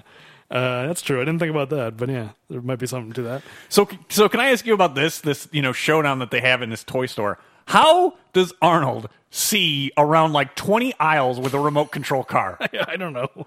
I didn't think about that at all. Oh, it's so absurd. The remote control car is a total joke. Yeah, maybe he just knows kind of vaguely where Sinbad's Have you going. ever tried to drive a remote control car? Oh, I can barely drive it when it's right in front of me. There's no way that blind he could drive that car. I was just more like confused about the fact that there's just a loose RC car in a toy store. I mean, I know some places they'll have like toys to play with, but just driving around the aisles, he's just like, "Give me that," and whatever he doesn't. It's only in the movies, because in Big, FAO Schwartz is the greatest toy store ever created. And then here, yes, it's not Toys R Us. I guess this would have been, what was the mall toy store when we were kids? Was it KB? I think it was KB Toys. I mean, that was one. Was there another one? Maybe there were two. Yeah, I mean, you're probably thinking of KB Toys. Yeah. Either way, there was never anything that cool to play with in KB Toys. No, it would be like the dumb dog that flips. Yes. Yeah. And it does a flip. And like, that's all you got to play with. But yeah, they're fighting because some woman just left with the last Turbo Man. But they don't make it on time. He chases her down the street and goes, "I need that Turbo Man." Yeah, and she just hauls away from him. Right. I like how prominent the Turbo Man is in her rear window. Yeah. And what's great is I think everything else in there is wrapped up except for Turbo Man. He's just there waiting for that. That woman is asking for trouble, having that on display. Oh, that's like true. That. If she just stops to get gas or whatever, like as she's going in to pay for the gas, the zombie horde is just going to be trying to destroy her back window. That's true. She should be hiding it under a seat in her car. Yeah, I agree. So then we do get to the montage that you were talking about, which I enjoy this. Yeah, I kind of like it. It's silly in the correct way, where there's like neon signs that say toys. Yeah. Is this a spoof of The Simpsons? We're doing a lot of references this time. But The Simpsons absolutely had this with Milhouse and Bart. What was it? I couldn't remember what the Simpsons scene was. It's when they drink the squishy. That's what I thought it was, and I found that scene. That's not it. It's not? That's where they go, "Let's go crazy Broadway style," and they sing a song. Man, I really thought it was. That's what I thought, and that's not it. But there definitely is one. There's a scene where they spoof this. Is it like he's like trying to find Pogs or something, and it's like something like that? I don't remember, and this is bad. My Simpsons knowledge is slipping, and this is not good. Well, we both had the same mistaken thought, so I mean, don't feel bad because I had the same. I really thought it was like when they had the Hangover or something, and that you got something. No, they sing a song that goes Springfield, it's a hell of a town, and then Barney shows up. And, I like your pixie drink, but there's not. It's not. But it's not the montage you're thinking of that I was thinking of with the neon signs and all that. I'm gonna have to, when we get done with this, I'm gonna go look and find that scene. I'm really embarrassed. Okay, don't feel embarrassed because I'm glad at least we were both wrong about the same scene. Yeah, but I was kind of counting on you to remember because I was like, I'd ask Mike which scene that is because I can't find it. This is Anyway. bad. But All right, but that's why I ask. Like, was there a movie where this and The Simpsons were both spoofing? There had to be. I don't know what it is. Though. And what I'm remembering of it making fun of is that it would have been neon signs for basically the red light district of, like in Taxi Driver, when they're basically down like at the porno theaters. That's what I think that it's supposed to be spoofing, but I don't know in what movie. Yeah, it must be some movie that they're most. But I do like as part of this montage, there's a close up of a toy rack. And the toys, here are the toys. There's more Marvel. There's an X-Men Sentinel. There's a Ghost Rider.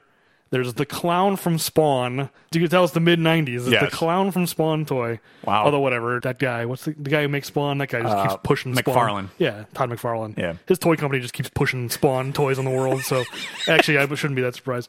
And then the one I really enjoyed is the Kevin Sorbo Hercules. Really? Hercules toy with Kevin Sorbo's face on it. That is awesome. I missed that. That is a great catch. I really enjoyed that. Anyway. I did enjoy, too, when they got a nice fight in here for Arnold with it's not a cardboard cutout. It's like a plastic display of Turbo Man. And you get a little Arnold face when he's struggling to destroy it. Well, there's quite a bit of Arnold face in this movie, but that's definitely... It's not one of those balloon clowns, though. Why does it pop back up? That's the part I wanted to know. I don't know. Yeah, it's not like the Bozo punching bag. Yeah, but I do love that he just destroys that thing. He punches it, it comes back and hits him, and then he just tears it in half.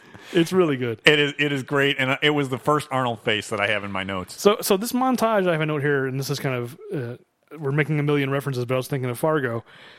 Everywhere he goes, people are laughing at him, and I have a note just saying, "So much for Minnesota nice." Oh, you're right. I didn't think about that. This whole idea that Fargo shows of just everyone's really nice in Minnesota. This movie, everyone laughs at him. Everyone is mean. I mean, granted, that's the whole point of but just the fact that they chose to set this in Minnesota, the place that's supposed to be the nicest place in America. No, see, I think it was intentional. That if the commercialization of Christmas is so corrupting, that if it can turn Minnesota nice into pure carnage and evil, that's how bad the commercialization of Christmas is. But I didn't think about it. You're right. Minnesota actually is perfect for it because people are, to the point where they're satirizing it in the Coen brothers who grew up there. Yeah. In Fargo, you're absolutely right. So it actually probably is, I don't know if it was intentional, but it's perfect that these people are such jerks to him. Because if they're jerks here, imagine what they're like in New York. Yes, I was going to say, so presumably in New York, people are just beating each other with bats for the Turbo Man doll. That's what I would assume. It's just, it's Thunderdome over there. Yes. So then after this montage, we cut back to Ted and Liz at Howard and Liz's house. And the kids are playing and cookies are being made. Yep. And first we get a little bit of an indication, I'm sure, you can already assume this, but showing how two-faced Ted is. Yeah. His the facade he puts on for all the women in the neighborhood is not the real Ted, and we get a glimpse of the real Ted. Yes. By the way, can I say the glimpse of the real Ted is maybe my favorite line that Phil Hartman has in this movie. He gives a very Phil Hartman delivery for that. Oh, pipe down in there! I can't do Phil Hartman. No, I can't either. I had forgotten about it when I saw. I really laughed out loud. Pipe down! The way he says when he burns his hand on the cookie. Yeah, you don't get a lot of angry Phil Hartman in The Simpsons. That was the thing I think he would do sometimes in Saturday Night Live. It was always really funny where he would just explode with anger. Yes. But yeah, it's really good. And then Howard calls, and this is probably the most famous exchange in this movie. It is, and it's such a great exchange and great line. Do you want to play it? Yeah, I wonder if it's the thing that everyone remembers. From this is probably another one that if it's Arnold, I'm not sure if it's as memorable if it's not Arnold doing this. No, that's true. That's what I mean about. Oh, here we go. We get pipe down in there. Oh, it's really good. No, but this is when I say that Arnold's carrying the movie on his back. Hi, Ted? Howard! Arnold's really funny here. He is. Okay? Yeah, fine. Ted, I need to speak to Liz. Could you get... Oh, Howard, excuse me, but your wife's cookies are out of this world. I assume that counts. Who told you can eat my cookies? I'm just helping Liz out a little in the kitchen. She's making up a storm here. Ted, I need to speak to my wife. So could you get her on the phone, please? I think she's in the shower, Howard. Do you want me to go check? No! No, that's fine.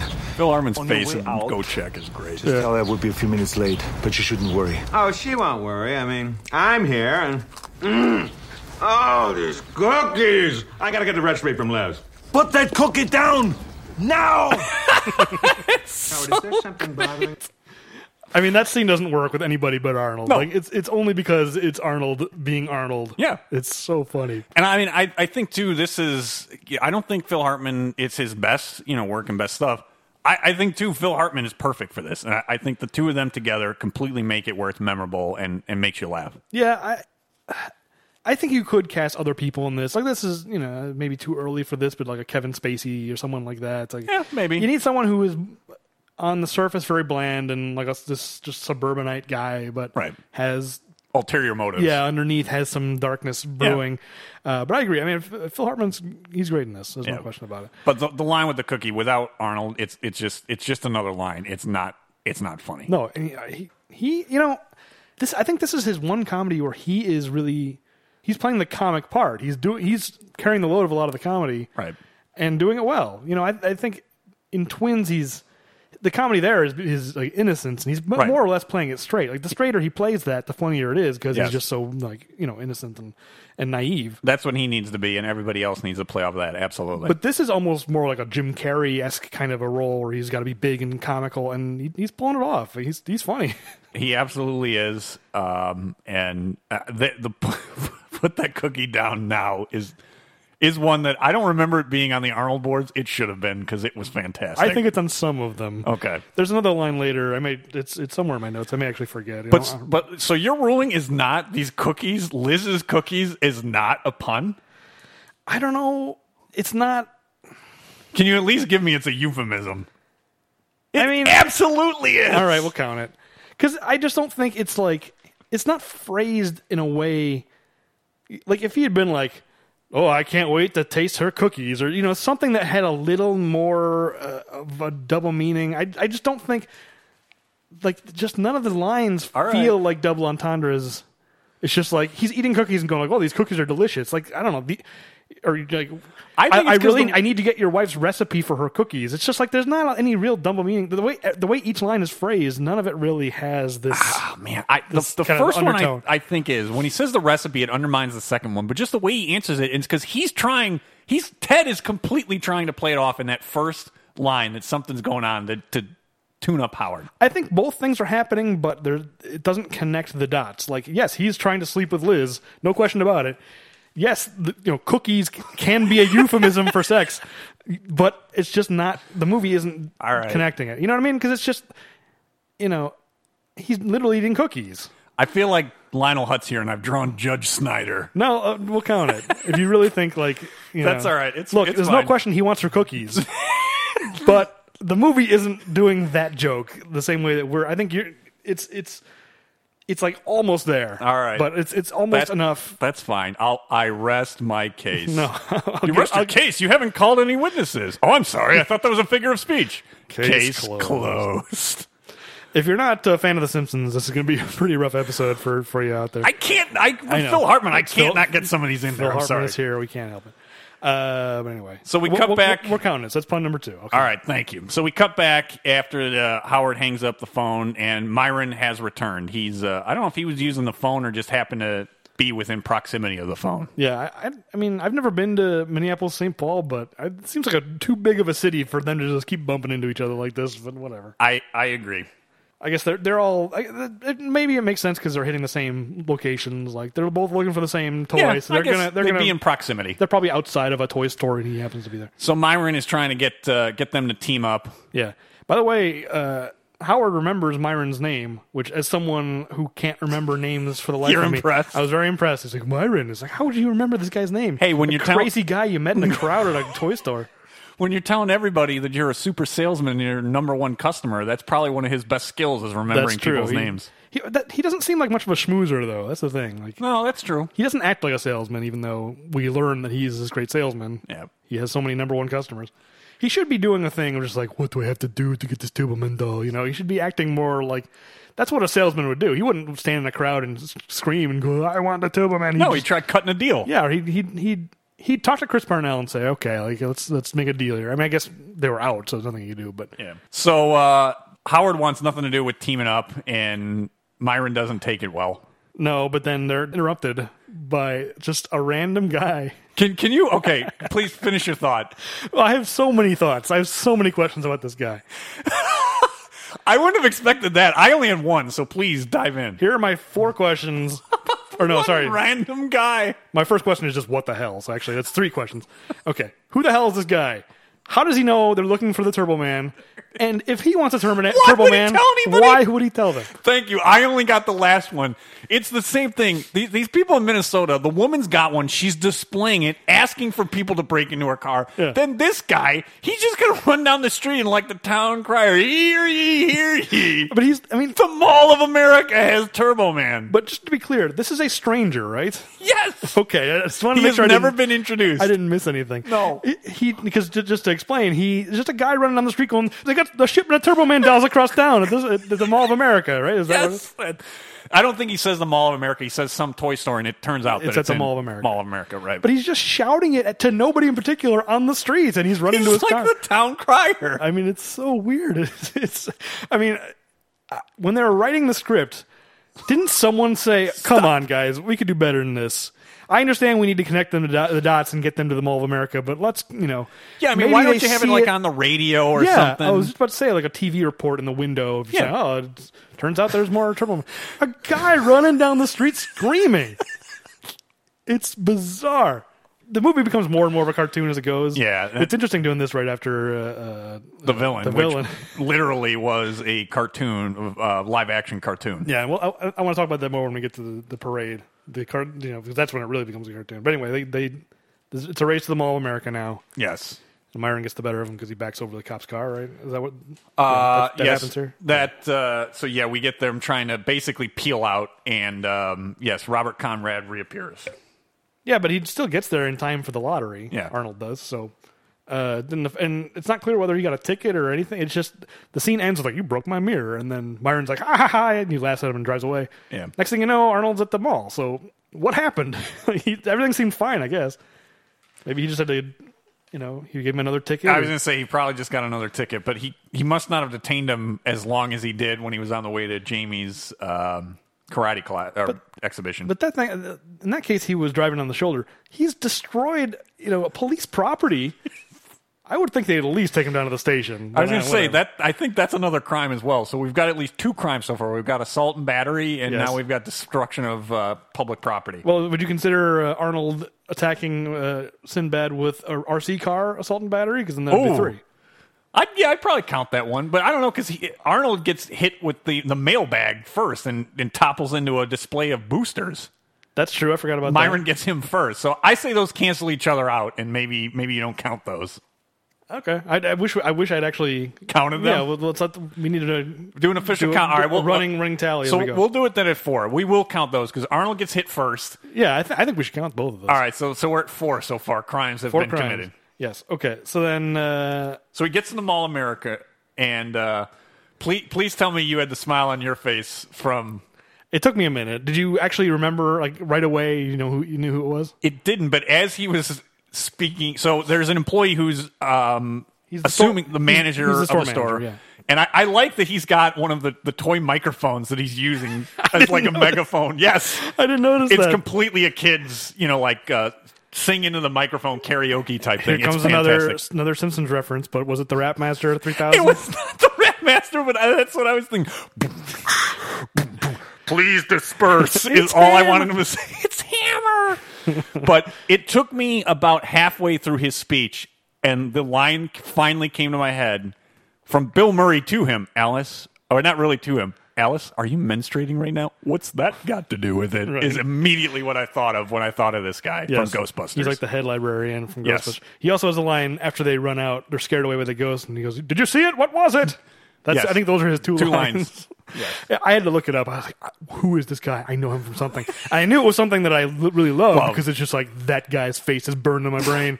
But he's so obscure in both movies, right? I mean, it's not a prominent role by any stretch of the imagination. And you're right, the way he speaks also. He has a very like Distinct. it's like kind of an American accent that doesn't exist anymore, like a posh American accent. He sort of talks like this. He's sort of like Very Northeastern, without a doubt. yeah, it's like a Connecticut kind of a thing. Yes. Which is I feel like that kind of accent's pretty rare these Fall, days. yeah, or at least you don't see it represented in TV and movies. Yeah. So the only thing I had is the lottery rules. I love that Booster just gets booed and just razzed again. And again, Sinbad is the one leading the charge. There are a few times, that's why I'm hot and cold on Sinbad, because this made me laugh. Like, there are a few times when Sinbad made me laugh, and it was the point we still have plenty of boosters in stock, and Sinbad just screams, "We don't want it! We don't want it!" Oh my god, that made me laugh a lot. Again, He hates Booster with all his being. it's amazing how much he hates Booster. It's really funny. And what's funny is I have to kind of admit that after watching this movie, and I looked it up, by the way. I didn't know when to weave this in. You can find them on eBay, of course, like anything else. They're actually expensive. They're like $100+ to get a Turbo Man doll. Oh, Turbo Man doll, not Booster. I didn't look up Booster because I'm not sure if those were sold. I kind of want a Booster after watching this movie for the irony aspect of how much Booster is hated. I think I'd probably rather have a Booster than Than a Turbo Man? I'll just do it now. I was going to do it at the end, but since you brought it up, I am aware that Turbo Man doll exists, and I pulled it up, and the Amazon reviews are pretty great. The review he just pulled up, 5 stars. Who said you could eat my cookies? I'm going to read this. Let's read this review. This is a review for the 13-inch Turbo Man doll, as seen in the movie. This review is written December 25th, 2014, so commitment to the bit for this guy. Here's the Amazon review. My son told me all he wanted for Christmas was a Turbo Man doll after I missed his karate recital. I waited until Christmas Eve to start looking because of my busy life as a mattress salesman. Outstanding. It's such a great review. I had to battle an angry post office worker and fight through the lines at Mall of America, only to come up with nothing. On top of all of this, my neighbor kept making advances on my wife and ate my cookies, and I ended up knocking out his reindeer. I can't take credit for this. Whoever wrote this is a genius. Anyways, I ended up at the Christmas parade and knocked over a cop's bike. When I went to hide, I was mistaken for the actor who would play Turbo Man in the parade.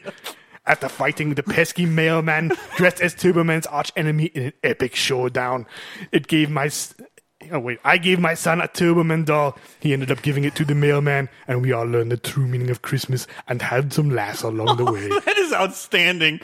And Well done. King75 wrote that review on Amazon. Well done to that guy. It's amazing. I do enjoy, too, there's one on the most recent custom reviews on the right of how Mike M is just so succinct. It's turbo time is all his review is. It's outstanding. And there's so many 5-star reviews of this toy. Yeah, well, I mean, I think there are only like 4 reviews or something, but I mean, I think what I was reading is they wanted this to be like out in stores for Christmas, but they just did it too late. Like the movie got made so quickly that they weren't ready. So Oh, that's interesting. I would have bought one. I mean, it'll cost you like $300 to buy this. I was just going to say, if they weren't so expensive, I might, because we've already established on this that I had the Last Action Hero figures already from eBay. Yeah. If they weren't so expensive, I probably would buy a Turbo Man because it does kind of bring a smile to my face. It's turbo time! I don't think it's Arnold's likeness, though. I think it's just like a generic guy. Yeah, no, I'm sure it is. But, yeah. By Tiger Electronics.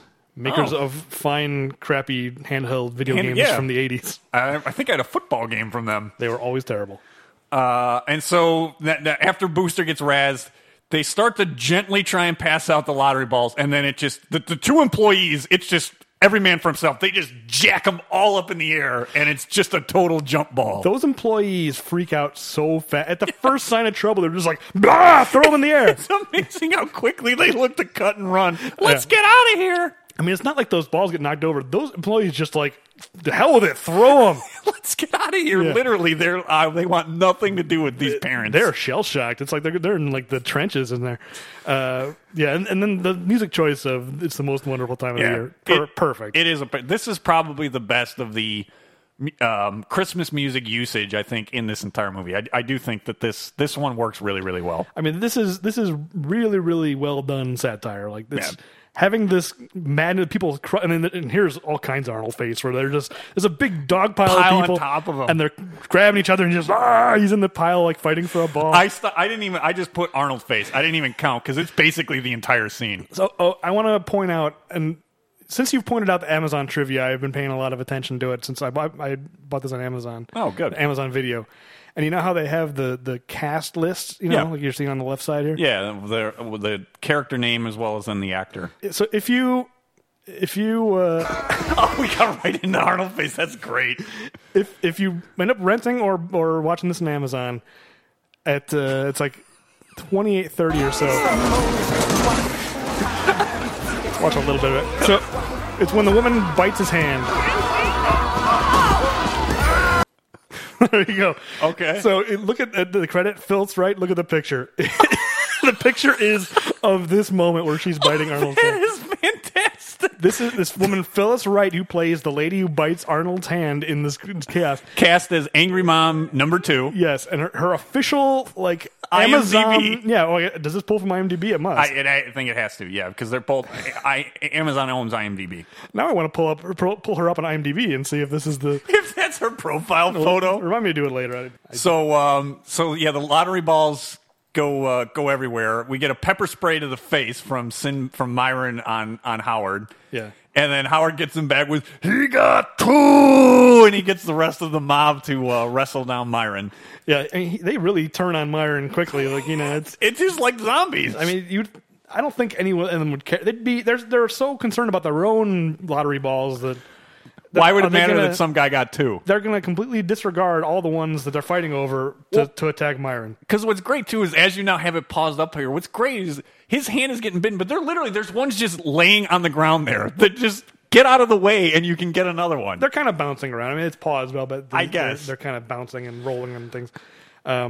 But yeah, so how does this play out now? I'm trying to think. So Myron then gets tackled by the rest of the mob because he got 2. He only had 1, and then the one he loses is the one that goes bouncing. And then I think it's the Nutcracker music that they use for Howard chasing that down. Yeah. So they knock the ball out of Myron's hand. And it goes bouncing. This is when he chases it down. Yeah. So yeah, because we get a rare case of smushed Arnold face here. Yes. Where he slides and perfectly up against the glass. Yeah, I'm pretty sure it's a reversed shot where like they started with him pushed against him, like pulled him, and then reversed the footage. It has to be because it's pretty good.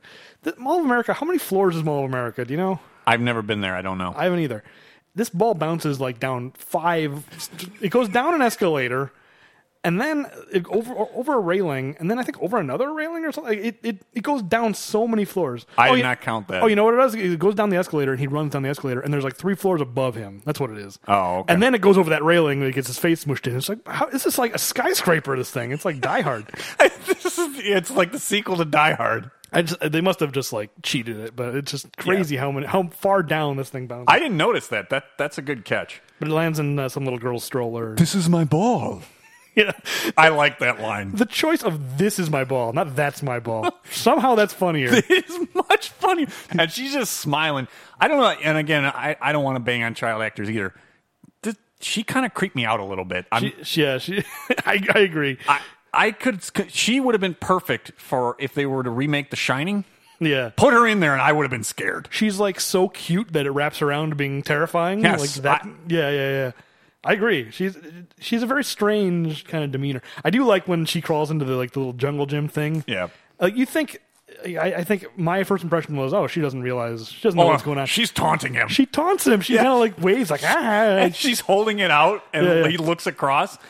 And I did enjoy that Arnold getting in and like pushing kids out of the way. I do really enjoy this chase. This reminded me of. Did you ever? I remember doing this. This may have been before you and I were hanging out, but PGN, which is a local arcade. Arcade nearby. They built a place like this. It had just a plastic jungle gym. I never did it, but I remember it. We used to go in there. Okay, so this was not. I didn't think so. This was before. It was like, I don't know, I was like 13, 14. We were too old to be in there. But we would go in there and just scare all the little kids out. And we would just be like, this is ours now. We would just like go in. You were some punk that was scaring little kids. Awesome. I was obviously in some sort of like Arrested Development at age 13 because I was watching Power Rangers and playing in these like plasticky. I did not. I was too busy playing NBA Jam at PGN, so I. Well, we would do that there. too when we'd get bored of that, or we'd be out of money. Oh, like that's free. We can just go over there and cause trouble. Yeah. So then, he winds up in the giant ball pit, tries to do a trade, and he's not a very good salesman because he does not close this deal. Yeah, I mean, the store manager was talking about supply and demand, and it's like the price has doubled because of the laws of supply and demand. I mean, Howard was obviously not paying attention because, based on the laws of supply and demand, he tries to trade a ball from the ball pit. There are 100 balls. Literally. I'll give you a trade. It's like, this kid is not stupid.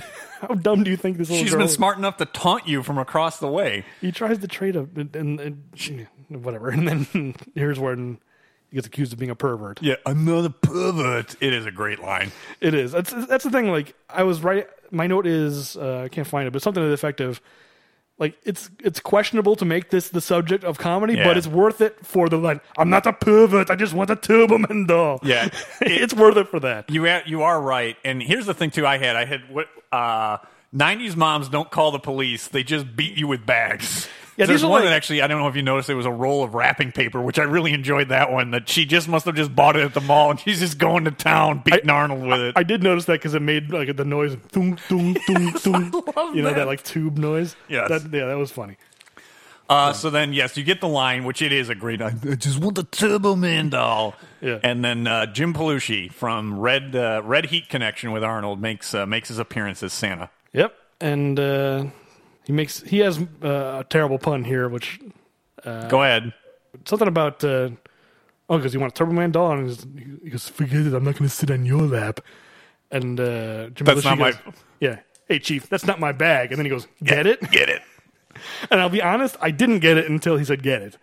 I'm like, oh yeah, I guess that is a pun. Okay, I noted this. That's number 3. It's not my bag, baby. Anyway, and then his elf here, who is also a familiar face to us. Yes, from Seinfeld, actually. Yeah, he played Mickey in Seinfeld. He's also in Watchmen as that gangster guy. Yeah, completely forgot about that. Danny Woodburn is his name. I looked it up. Yeah, but then they kind of negotiate, and he's interested in getting this illicit Turbo Man doll. Yeah, so they drive over to this warehouse. I really enjoyed when they pull up to the warehouse that it's got a guard dog, but the guard dog had like reindeer antlers on. Yeah. I don't know why I enjoyed that touch, but I did. Yeah, that's kind of good. It's like junkyard or wherever they're going. And I'm not sure what this illicit operation is going on. I don't know. I mean, it's starting to get pretty cartoony here because this warehouse full of Santa Clauses that have some kind of illegal operation they got going on there. Yeah, and but I couldn't even figure out like what the logic was, because all those other toys, if they were knockoff toys, why do you need to knock off stuffed animals? Like the Turbo Man makes sense, but the rest of the toys that are in there, why are there counterfeits? I don't know if they're counterfeits or if it's just stuff that fell off a truck. Oh, maybe. Because the Turbo Man, I don't know. Well, the Turbo Man doll he eventually gets does kind of fall apart. Yes, the Telemundo Turbo Man is what I have. Actually, that reminds me of. Did you ever see the Saturday Night Live episode that Conan O'Brien hosted? No. He did a sketch where he played Moleculo, the Molecular Man. He was a superhero, but his alter ego, he was like Jim, whatever. He was basically Superman. People would be like, "Look, it's Moleculo," and he'd land and he'd go, "The Molecular Man." And so, like, every time someone would say molecular, he'd go, "The Molecular Man." And so then he'd fly away and come back as his alter ego, Jim. And it's like, "Whoa, you just missed Moleculo." And Jim would go, "The Molecular Man." Wait, you're Moleculo. It's like, oh, damn. I can't help it, whatever. Oh, that's awesome. And the sketch ends, it was 90s. Actually, Chris Parnell was probably in the sketch because it ends with Horatio Sanz. His identity's been blown. It's like, I got to go to Mexico. They don't know who I am there. And then it ends, the whole last third of the sketch is in Spanish. And he lands and saves somebody and gracias, Moleculo. And he goes, el hombre de los moleculos. That's awesome. And then he does it again in his... He blows it again in Spanish. It's like, tu es moleculo. Ah, caramba. I'm going to have to look that one up. But yeah, the Spanish-speaking Turbo Man. I got a good laugh out of it. El hombre de los moleculos. And so he wants a refund, but nope, all sales are final here with Jim Belushi. Oh, sorry. I've got to back up a little bit again. I know this is going long, but did you notice the elf reading Mischief magazine? I did not notice that. Man, you really do have a good eye for stuff. If I want to see, I'm interested in props and things. Just the fact that I know that someone had to make that. Yeah, they did. In particular, this one. Okay, so it's Mischief magazine spelled with the Y, MYS, which it seems to be a Christmas themed nudie magazine. That one of the elves is reading. That's awesome. And the headlines are so weird that I have to read them. Okay, do it. I'm sorry. It's why I stopped. They're like they were written with Mad Libs. Here are the headlines for Mischief magazine. I get Mad Libs. Seriously, here are the headlines. How to throw a sex fight. I swear. Here we go. It's number 2. New book excerpt. Professor Whiteley's College of Thrills. What does that mean? They're so bizarre. I mean, it's like a 2-second shot, if that, of just an elf. So, but whatever. I paused it and I had to get... Okay, number 3. This one's gross. How to get more protein from sex. Oh, jeez. And this last one, I spent 5 minutes trying to figure out what this meant. The new bedroom directory can help you with your sex problems. What does that mean? I don't know. The new bedroom directory can help you with your sex problems. I know what all those words mean, but that sentence doesn't make any sense. It's the Mad Libs. I mean, I don't know who made that prop, but boy, oh boy. I was so mystified by that prop. That is outstanding. Mischief Magazine. No, but I do understand your curiosity because you're right. There's time and effort that work. People have to go in to make that. Yeah, I mean, in an age where there's DVDs and video on demand where you can just pause and HD TVs and all this. I was just telling you earlier, but I just bought a new 4K TV, so I'll have even more resolution to be able to zoom in on fantastic magazines and things. It's not necessarily just for the podcast, but added benefit. So this to get back, Belushi says all sales are final, and Howard really wants his money back. So then Howard calls him a laundry list of synonyms for being a criminal, basically, and and at the North Pole, those are fighting words. And to me, I had that the Arrested Development, the chicken dance, might have been invented at this time. I need to here's my note at this point. I'll bet I know what TV show Mike's going to bring up. Let me guess. I wish I had beaten you to it because I guarantee, I promise you that's in my notes. Yeah, I mean, how could I not? Chicken dance. Yeah, if you've seen Arrested Development, the chicken dance. Jim Belushi goes on for a long time with this chicken dance. He does too long, and this is definitely where it starts to veer into the cartoon. You're right, because the snapping back, it is a Looney Tunes cartoon. He snaps Jim Belushi's beard, and then Ninja Santa shows up with candy cane nunchucks. Yes. And this is why, as goofy as this is why I ended up loving this movie. I mean, listen to what we're talking about. Arnold Schwarzenegger is fighting a ninja Santa Claus who fights with candy cane nunchucks. Yes. How could you not love this movie? It's great. I mean, granted the fight lasts like a second, but still, it's just the idea of it. Yeah, I mean, I don't like that Belushi flips over like a Looney Tunes cartoon. Oh yeah, I forgot about that. That I don't enjoy, but I do enjoy the nunchucks. Yeah, absolutely. That's too cartoony for sure. Yeah, or at least it's too cartoony too soon. You have to build to that level. It is it's just flips a switch here and becomes a cartoon. Yeah, it comes out of nowhere. Fast. I mean, more cartoonish things happen later in the movie, but it builds to it in a way that it feels relatively natural. And then Big Show from WWF. Yeah, he's not a wrestler that I knew really that well. It was near the tail end. I remember him vaguely. Like when we were watching wrestling, he was in WCW. Okay. Which I would not watch often, but enough that I knew who he was. You knew who he was. Right. He was called the Giant back then. Okay. But mostly now he's known for the Big Show. Doing research, I learned that he had the shortest reign as WWE Heavyweight Champion of 45 seconds. That's awesome. I found very interesting. I'd love to know how he lost it in 45 seconds. It's they do a thing now in wrestling. It's called Money in the Bank, where it's like you have the right to challenge the champion whenever you want. Okay. So he won a match, and then the guy's like, "I have the Money in the Bank," and just ran in, beat him up and pinned him, and just immediately. That's awesome. It's funny because that happened. It's interesting. I'm sorry, we're going on too many tangents, but the thing that made me stop watching wrestling was exactly that. WrestleMania 9, Yokozuna beat Bret Hart for the championship, and then Hulk Hogan just ran in how dare you, I'm going to fight you, and he just pinned Yokozuna, and he won the championship. I'm surprised that Yokozuna's reign was longer than 45 seconds, because it was basically the same thing. And I remember as a kid watching that being like, the hell with this, I was so mad. I'm like, I will never watch wrestling again. I've been cheated. So bad. All right. We do get the line from the Big Show, I'm going to dick your halls, bub. Yeah. You want to count that as a pun? I don't have it, but I had a question mark next to it. It's close, but no. Yeah, okay. And so there's basically more Looney Tunes and a huge dog pile.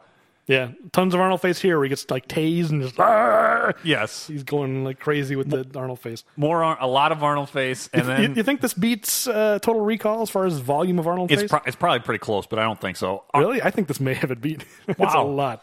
I probably should have kept a better count on this one then, in terms of the each scene, but I didn't. I just basically each fight scene, which in the mall and here, I basically said Arnold face, and that was it, because it's so much of the scene. And if just to explain for people who may have not listened to earlier episodes, just the face he makes when he's like grimacing, we've dubbed it Arnold. If you're starting with Jingle All the Way, God bless you. If this is the first episode you decided to start with us, who knows how people discover our show? But we've got a perfect example of Arnold face up on the screen right now. It's so good. Yes, and so then the police break down the door, and this must be quite an operation, because this might be the entire Twin Cities police force, other than Robert Conrad here. It is a lot of guys, but it's a big operation. They've got like 50 Santas in there, and they've got like Mrs. Claus is counting money, like stacks of money. It's a big operation. They need a big police force to take them down. I do like that Howard thinks on his feet very quickly here and uses a toy badge to get himself out of this situation. Yeah, this is fun. I like how he bluffs his way out of this. Yeah.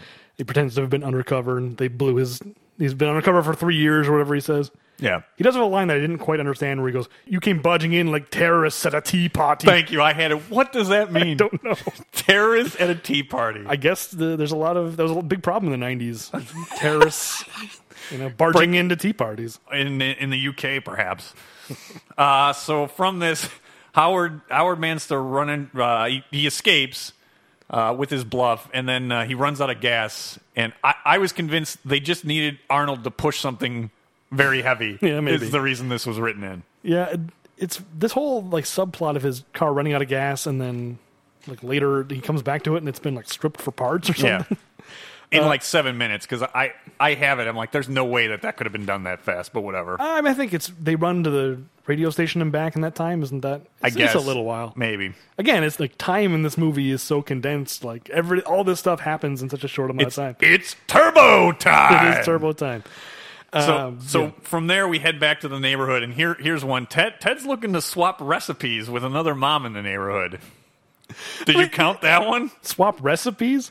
None of these things are actual double entendres. I mean, he's obviously just he's hitting on these women, but I don't know if there's puns here. All right. Swapping recipes? I mean, again, maybe there's some slang that I don't know about. So out there, the reindeer is out there, and everybody's enjoying the reindeer, which I still think is such a bad idea to have a real reindeer out in front of small kids. No, it's the hit of the block. Yeah, apparently so. So Jamie kind of gets upset because Ted is such an awesome dad, and he runs back into his house and answers the phone as Howard is calling home yet again.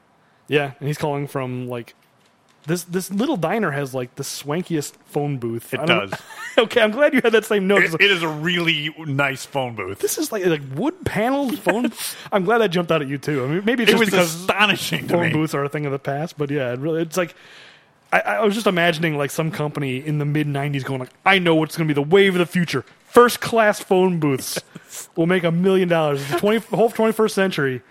It's going to be nothing but profits for us. You want it to be like a lounge when you're making your phone calls. Yeah, it's this tiny little diner.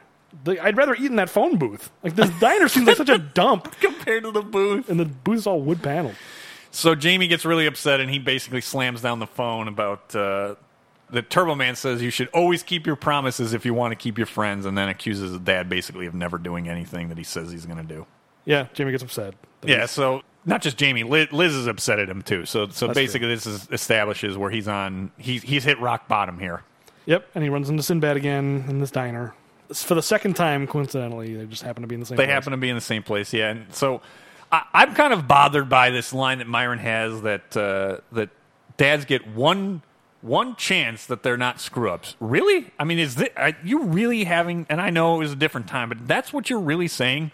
That dads get one chance, it's Christmas, to buy their kid the toy they want. That's such a terrible message. I mean, what do you mean? Isn't that your job? You only have to, like, one day a year, you only have to do one thing? Apparently so. I didn't realize this, and I'm going to all these events for my kids and doing stuff with my kids. Apparently I just need to show up at Christmas and have the right toy. It's your only job. I'm being facetious. I mean, yes, I know you're being crazy. facetious. Yeah, and this it also leads to this weird hallucination that he has. I think my favorite Jake Lloyd moment in this is I like his delivery. It is good, yeah. I think it's fantastic, and Arnold's reaction to it, I think, is pretty good too. I also wonder what. Here's to you, Dad. And he takes the drink from takes a huge swig of the booze, and then makes a face, which made me wonder if they actually put something, like, what they put in. That would have been great. I mean, a film crew can't actually, obviously, they can't put alcohol, but yeah. They put something in there that tasted nasty, because Jake Lloyd's face, he's just like, ugh. You're right. His face really made me laugh. So then after that, they overhear there's a radio contest. The voice of Martin Mull, who actually he's established on the radio earlier on, I think at the house. You do get a little bit of him. Yeah, you do that. Definitely. Everybody must listen to this station in the Twin Cities. And there's a battle in the phone booth. To get to the phone booth, in the phone booth, you get some more Arnold face in the phone booth. Yeah, they're struggling over the phone. And yes. He's got the answer to the trivia question. Which the trivia question is the names of Santa's reindeer. Could you answer that question? I know I could not. No.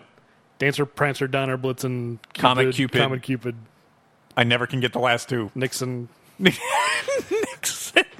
Mrs. Nixon's finished. You can't play any of these reindeer games. You can't play these reindeer games. But yeah, so now the guy at the bar, at the counter, is just like, oh, the radio station's only 2 blocks away. Yeah, so they have a sprint to chase. the radio station. Arnold's line where he goes, I'm having a good time, bye.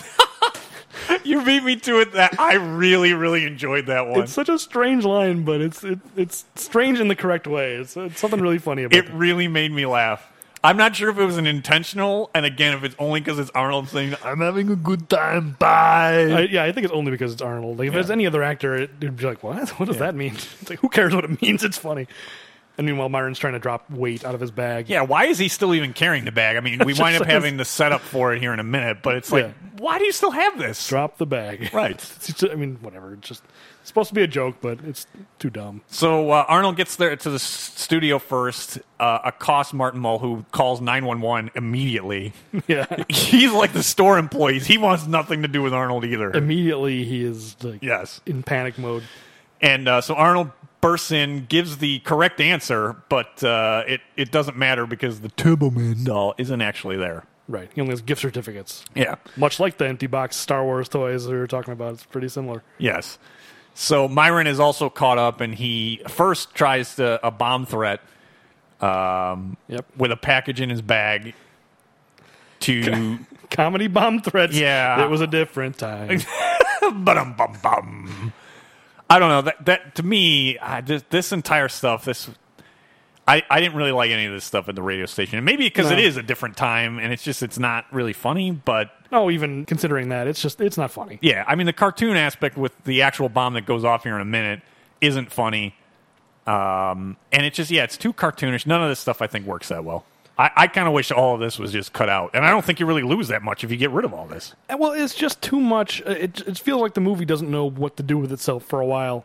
Like, the movie obviously starts with him panicking and trying to buy this toy. Yeah. And it's going to end with the parade. How it gets from A to B, it doesn't know what to do. And it's kind of going in circles, and it's just like, here we go again. If he and Myron are having a fight over how to get the Turbo Man. It's not that different from what happened at the mall. It's just at a radio station this time. Radio station, and now it's even more cartoony because...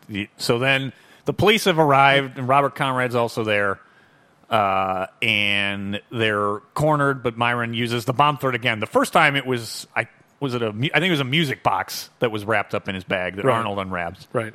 And then so the police lay down their weapons with a guy who's threatening them with a bomb. I know. They go, it must be a bomb. He said it was. Yeah. And then here's the thing. He puts the bomb on the floor. He's like, don't you follow me. As soon as he steps a foot away from the bomb, tackle him. Right. He doesn't have a threat. He's not a threat anymore. He's put the bomb down. Yes. They're just like, better let him go. Better let him go because we made a deal. We said we'd let him, we'd put our guns down. This just feels like the movie is spinning its wheels. It's just like, what can we do? Or we'll do this. To get there. It's just, so they both escape. And the thing is that I just having the bomb go off, it's too much of a cartoon. I don't know why they did that. Yeah, and meanwhile, this is where Howard's car has been stripped of all its parts. Which, by the way, I work in the towing industry, and speaking of all the things that happen, the time it would take him to get this tow set up and to tow his car home, that's an hour at least, even if he lives close by. You're right. It's Christmas Eve. It's Christmas Eve, and it's also we've established he doesn't have a cell phone because he's using payphones everywhere. Yeah, so we have to find a phone. That's true. I didn't even think about what the towing industry would have been like in the 90s. Like now, tow guys have cell phones and are using navigation and all that. Like, it would have taken even longer. He'd been lucky if he could get home in an hour. Yeah. And the parade's in broad daylight. But it's turbo time. So anyway, he does get home. He does get home, and Ted is really hamming it up, and everybody loves Ted. I mean, Liz doesn't really love Ted. I guess you're right. She's onto his game Yeah. pretty quickly. I like the Vertigo / Jaws shot, like the dolly zoom where he sees Phil Hartman putting the star up on the tree. That is pretty good. It's an appropriate use of that shot. I think sometimes that kind of a shot is overused, but it works here. And so he doesn't hear the dialogue that's going on inside, and he snaps and decides he's going to go do a little breaking and entering and get himself a Turbo Man. I like the moment where he remembers what Phil Hartman said earlier. Safely under our tree. Under our tree. Can I just do it? Go for it. So long, dental plan. Yeah. Lisa needs braces. Dental plan. Lisa needs braces. That's all I could think of. Yeah. I could not get it out of my head. It is very similar. Well, just hearing Phil Hartman's voice without seeing Right. him talk, it just sounds like Lionel Hutz or Yeah. something. It's like I'm watching The Simpsons. it's so easy to remember the Simpsons. So he's going to go break into Ted's house, and then what we get is on the inside, we get, no, Liz has intervened and said, no, Howard needs to put the star back up on the tree, so they take it down, but Howard has not seen that. It's too late. He's already breaking into Ted's house. Yes. And stealing a present wrapped in Turbo Man wrapping. I wonder what's in it. It even has branded wrapping paper. What I love, though, is that much like most of those voice-activated toys, that if you just juggle it a little bit, Right. those things would go off, and they had it perfect. It's Turbo time! But I like that Howard has to confirm that it's the Turbo Man. Howard, how can it be anything else? I know. I mean, really, to be safe, he should have stolen every toy that was addressed Yes. to the kid, just to be absolutely sure. But, Yeah. I mean, it's pretty clear that the Turbo Man's in there. Yeah. He almost gets caught by carolers. Yeah, and so here's my question to you. Have you ever actually seen Carolers? I had the exact same question. No. It's only in the movies. Only in the movies, yeah. Yes. In particular, like, carolers dressed like 19th century Dickensian characters. That can sing, too. I mean, like they actually know how to sing. Yeah, they've got like top hats, and the women are in like bonnets and things. Yes. It maybe like my note was like, did they build this cul-de-sac on an old caroler burial ground? These are just the ghosts of the carolers. They've been reincarnated. It was such a strange choice to have them all dressed up in like turn of the century clothes. I agree. So on the inside of the house, there's been a doings transpiring as he's trying to avoid the carolers. The reindeer has caught. Well, no, he tries to escape, and then the reindeer busts back in. That's what it is, Yeah, and well, chases him around. The reindeer interrupts his epiphany where he goes, "What am I doing? I can't steal from a boy." And then, Yeah, he's going to go put the doll back, but then the reindeer is chasing him around. yeah, what do you think about this reindeer? I'm not a fan. Yeah, it's just not as fun as it should be. No. Like that puppet reindeer is a little too strange looking. Yes. It has like a crazy, like expressive face. Yeah, generally, I mean, with me and animal humor, most of the time, I don't find funny, and this it already was swimming against the stream with me. Well, it reminded me, another Christmas movie with an animal in the house, Christmas Vacation. Yeah. With the squirrel in the tree. Like, Yeah. that's funny. That is. A scene like this can be funny. It's just, I don't know, a reindeer is just too. I don't know. It didn't work for me. I agree. No. So from that, there's a small house fire that breaks out, including one of the. I think it was it one of the wise men that the head winds up in the fire? Yeah. Specifically, it's Balthazar because that's Ted right. comes and goes, Balthazar. Yes. So Howard boots Balthazar's head out the window, breaks Yeah. the window, Scares the ghosts away. scares the ghosts away, and then Liz and Ted run out, Yeah. and and Howard gets busted. Yep. What I do love, this may be Phil Hartman's best line in the movie. I agree. Go for it. You can't bench press your way out of this one. Yeah. It is so awesome. It's really well delivered, and the weird thing is, this is the only time in this movie where his like physique is addressed. Like Yeah. he's not, an athlete or anything like that. I mean, No. he obviously is because he's Arnold Schwarzenegger. but, Right. I mean, it still works. But I'm glad it's in there. Yeah, he's a salesman. Though. You're right. The way he's dressed in the entire movie, you don't see anything. It's not Stay Hungry where he's a bodybuilder, in a competition, but it doesn't matter. Maybe because it's Phil Hartman. It's just perfect. Yeah. Well, I know the script was not written for Arnold, so I wonder if he ad-libbed that. Either ad-libbed or they had to have changed it then, Right. for him. And then Ted is going to drive the kids and Liz to the Wintertainment Parade. Yes, but as much as I don't like the reindeer stuff, we can't skip over him Oh, that's right. having a beer with. I forgot about that. Yes, you're right. I'm sorry. Yeah, which that part I don't mind. Like he's having a beer with this. And it's a Miller High Life, by the Yeah. way, which I did think was appropriate. It is the champagne of beers. That's right. This was okay, and that's the one thing we didn't say that he. In a moment he shared with Myron, one of the best holidays he remembered is when he built this clubhouse and they played in it. He's out in front of that clubhouse sharing a 6-pack of Miller High Life with this reindeer. Yeah, it took me a little bit to realize what was going on because like all his drawings, all of Jamie's drawings are in there. I was like, wait, what room is that? Is that the house? And it's that clubhouse. Yeah. Anyway, yes, parade. It's parade time. So then he has the epiphany, and this is going to be the third act, and where all is going to be well because it's a 90s family movie, and he is going to change and be a better man. So we're going to have it transpire at the Wintertainment Parade. But he says, like, I'm going to keep my promises from now on. But I guess he's just going to the parade to spend time with his family. So he's not going to keep his promise of getting the Turbo Man. The Turbo Man, you're right. Because he's essentially giving up. You're right. I don't know what this even means. Like the idea, I'm gonna keep my promises. What is his plan? He's just going to go to the parade and find his family and join them at the parade, which they probably don't even want him there at this point. They're so mad at him. Yes. I don't even know what he's planning to do. But if nothing else, he's going to have a good time because this has to be the greatest parade that there's ever been on the planet. It's a pretty good parade. There's Yes. a lot of very famous characters and a very announcers that we quite appreciate. The announcers are fantastic. Is there a better name than Gale Force ever? There is not, because it's pun number 4. Thank you. Yeah, Phil Morris is the actor's name. Yes, he played Jackie Giles on Jackie Seinfeld. Giles, which was fantastic in itself, and he plays a weatherman named Gale Force. Just awesome. That's really good.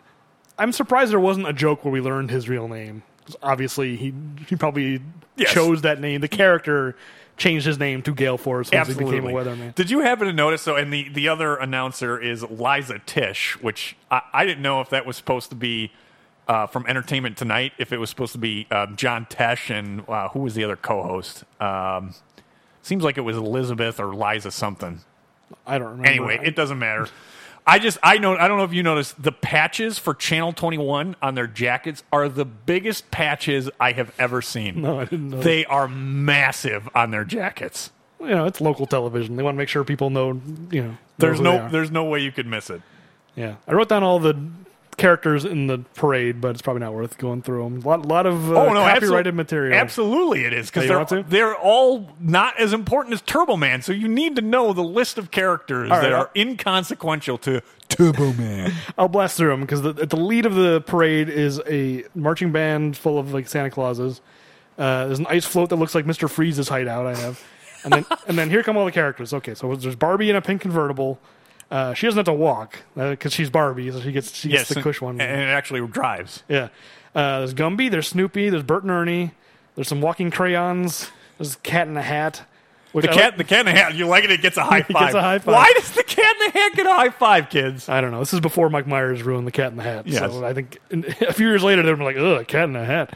There's a Ninja Turtle. I think it's Leonardo, but I think so hard too. to say. It's Leonardo. It's Paddington Bear. There's the Tick. I enjoyed that the Tick was in here. So I'm not a fan of the Tick at all, but just it seems kind of a crazy. It seemed like one of these things is not like the other situations. It's only Tick? because of the timing of when this was done that the Tick would have been relevant. Yeah, it's a very mid 90s choice. Well, also Sonic the Hedgehog, which is a pretty mid 90s. Yes, but he at least survived longer than that. There's a Hello Kitty. There's a Cabbage Patch Kid. There's Raggedy Ann and 2 Rock'em Sock'em robots. you did get them all. There's the parade. I enjoyed all of them, and the fact that none of them matter compared to Turbo Man. Well, it's weird that they're all just kind of marching in a big clump. There's no like pomp or circumstances. Like, here we are, Hello Kitty, Bert and Ernie. We're all just next to each other, just walking. But Barbie gets her own. She's like at the lead of the group, and then the rest of them are just like, I don't know, we're just waving and walking. Yeah, so the only thing, too, before when we got the high five is I like that they allow these kids in this massive parade to just get out of the car and they'll meet you. Meet them where? They don't have phones. How are they going to know where they're at in this parade? I think he said something about like, oh, there's another family there, and really? meet with this family until we. All right, then I totally missed that because I was furious. I'm like, this is crazy to let these 2 kids just go anywhere in this parade. I could be wrong, but I think when they get out, you hear someone be like, "Oh, hi, Jamie," and whoever, John and Jonathan, something like that. Ted's kid. Yeah, I don't remember. No, it's Johnny. So yeah, Johnny, I think it's John. So yeah, I think someone says, all right, oh, hey kids, or something. All right, well then that makes me feel a little bit better about that. So then we get cut to Howard. He's in a cab and he just bails on it because they're not going anywhere because the Wintertainment Parade is the greatest thing that there's ever been in this city. It's a very well attended parade. Yes. I mean, I think this is a real thing. I think that what I was reading is they put Minneapolis St. Paul does have a winter parade, but I don't know if it would be in the middle of the day. and or wouldn't whatever. have the Tick walking around. Yeah, probably not that either. Yeah, this is all shot in L.A. I think this parade. Oh, it looks like sunny L.A. where they're filming. Yeah, for sure. And so this is where Ted makes his move. He does. It doesn't work out well. No, I mean he really. For someone who is this Lothario, he's not very good at reading the room there. Like, No. she is not.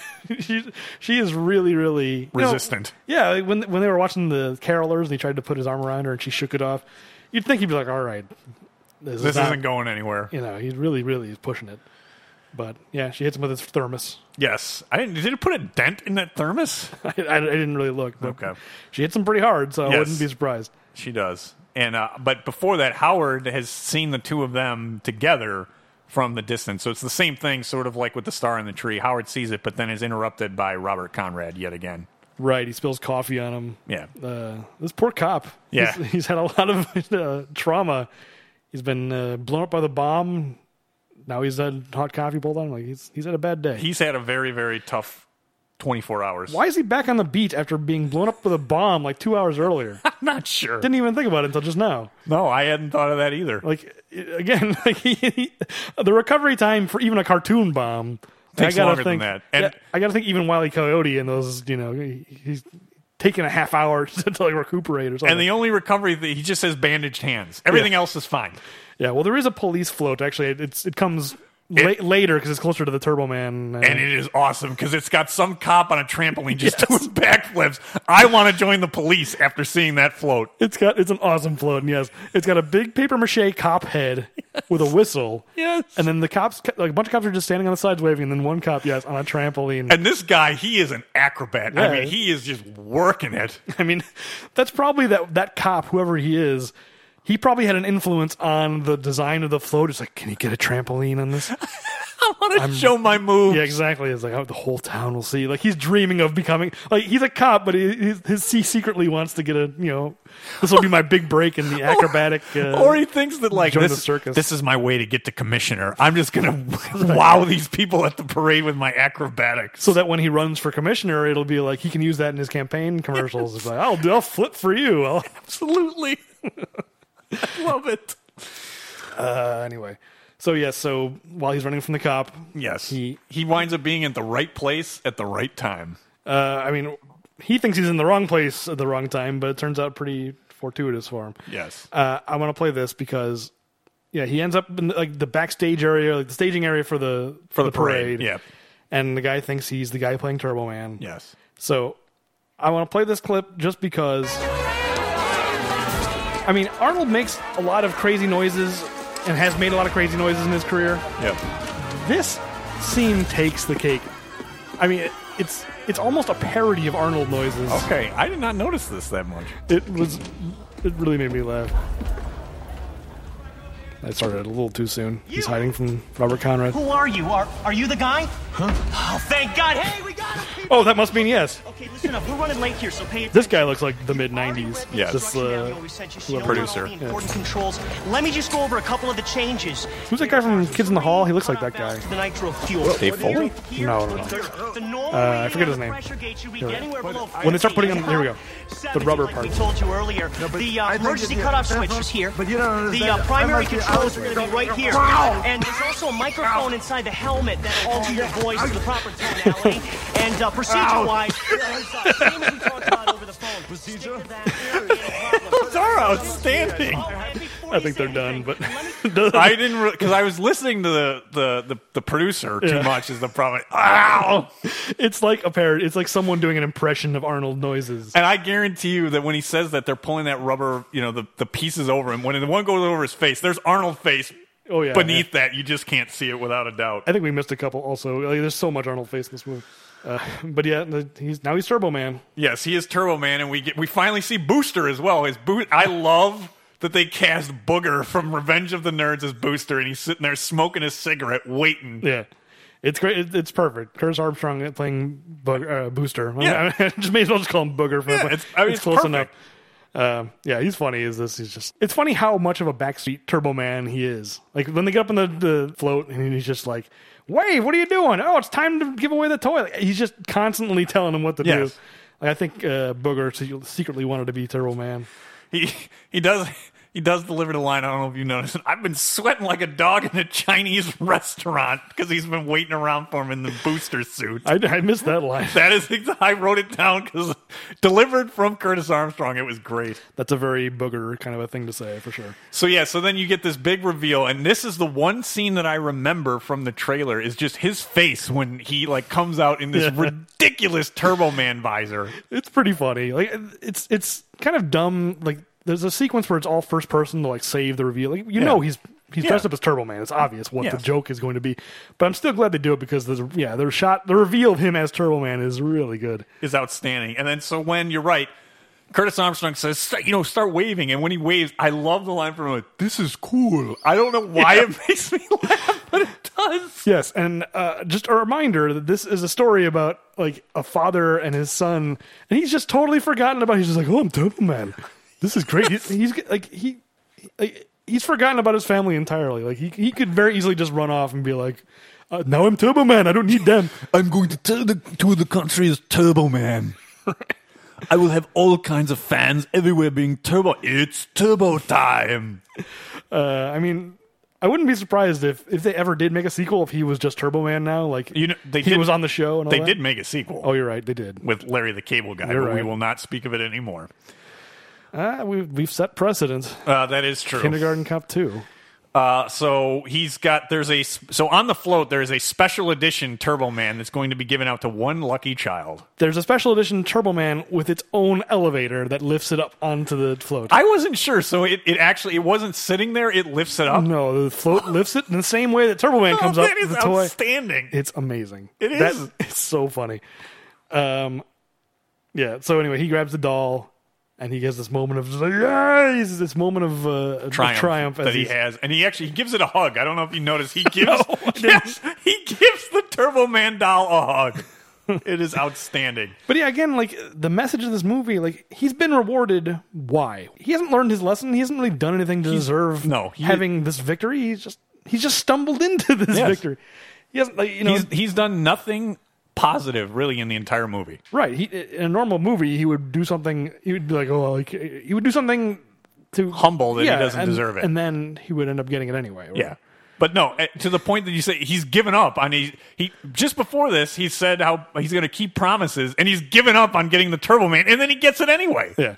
And here's my note, because I said, this triumphant moment where he's screaming yes is completely undermined by the insane sight of this cop on a trampoline. That's the first time you see it. He goes, yes, and then they cut to the cop on a trampoline. He's like, what? I don't care about his getting Turbo Man anymore. I want to know more about that. Yeah, what's going on that float? I'm glad you float. I'm glad you enjoyed that float as much as I did, because I really enjoyed that float. Yeah, it's great. And the what's his name? Robert Conrad's on the float, and he gives a salute, right? Yes. Or does that happen here or later? Yeah, no, I'm pretty sure he's on the float, and yes, that you get a salute.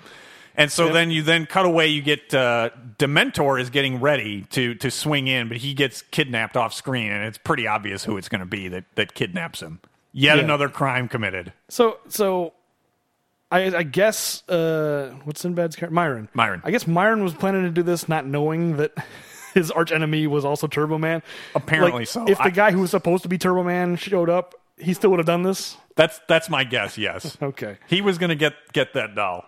That's a pretty elaborate plan, extremely elaborate. Howard just stumbles into this, but Myron he's gonna premeditated. He's gonna zip line down in broad daylight in the middle of a parade and just steal this thing in front of the whole city. Yes. After kidnapping somebody to take their Dementor suit. Yeah, we've totally lost track of the crimes here, because this is number 20 or something. Oh, it's at least 7 that I can remember. And so then we get where Booster says, "Come on, just pick a kid already," and he of course picks Jamie. Yeah, and Jamie says, "He knows my name." And my note is, and he has my dad's accent, and his voice is very similar and only slightly modified electronically. And his face is barely covered up by this mask, and he looks a lot like my dad. How? I mean, okay, it's one That's the insulting part. I really don't enjoy that. That mask needed to cover more of his face. Yeah, I mean, it's one thing for Jamie. I mean, whatever. He's a kid, but it's his dad. He sees him every day. But for Liz to be fooled, it's ridiculous. Even worse. But I mean, it's preposterous in either way. Why did they even bother like slightly modifying his voice? This like conceit. Like they should have just gone for it and just be like, "Look, don't worry about it." So you're right.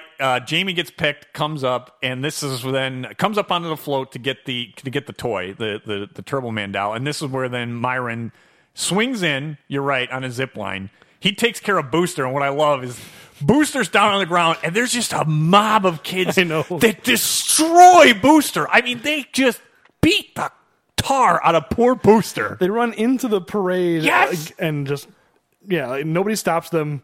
And they're screaming, "We don't like you, Booster!" Yeah, it's like everybody agrees, even the police. No, we're not going to stop him. Booster's getting exactly what he deserves. Yeah, it's crazy. It really is. I mean, it's funny, but yeah, it's.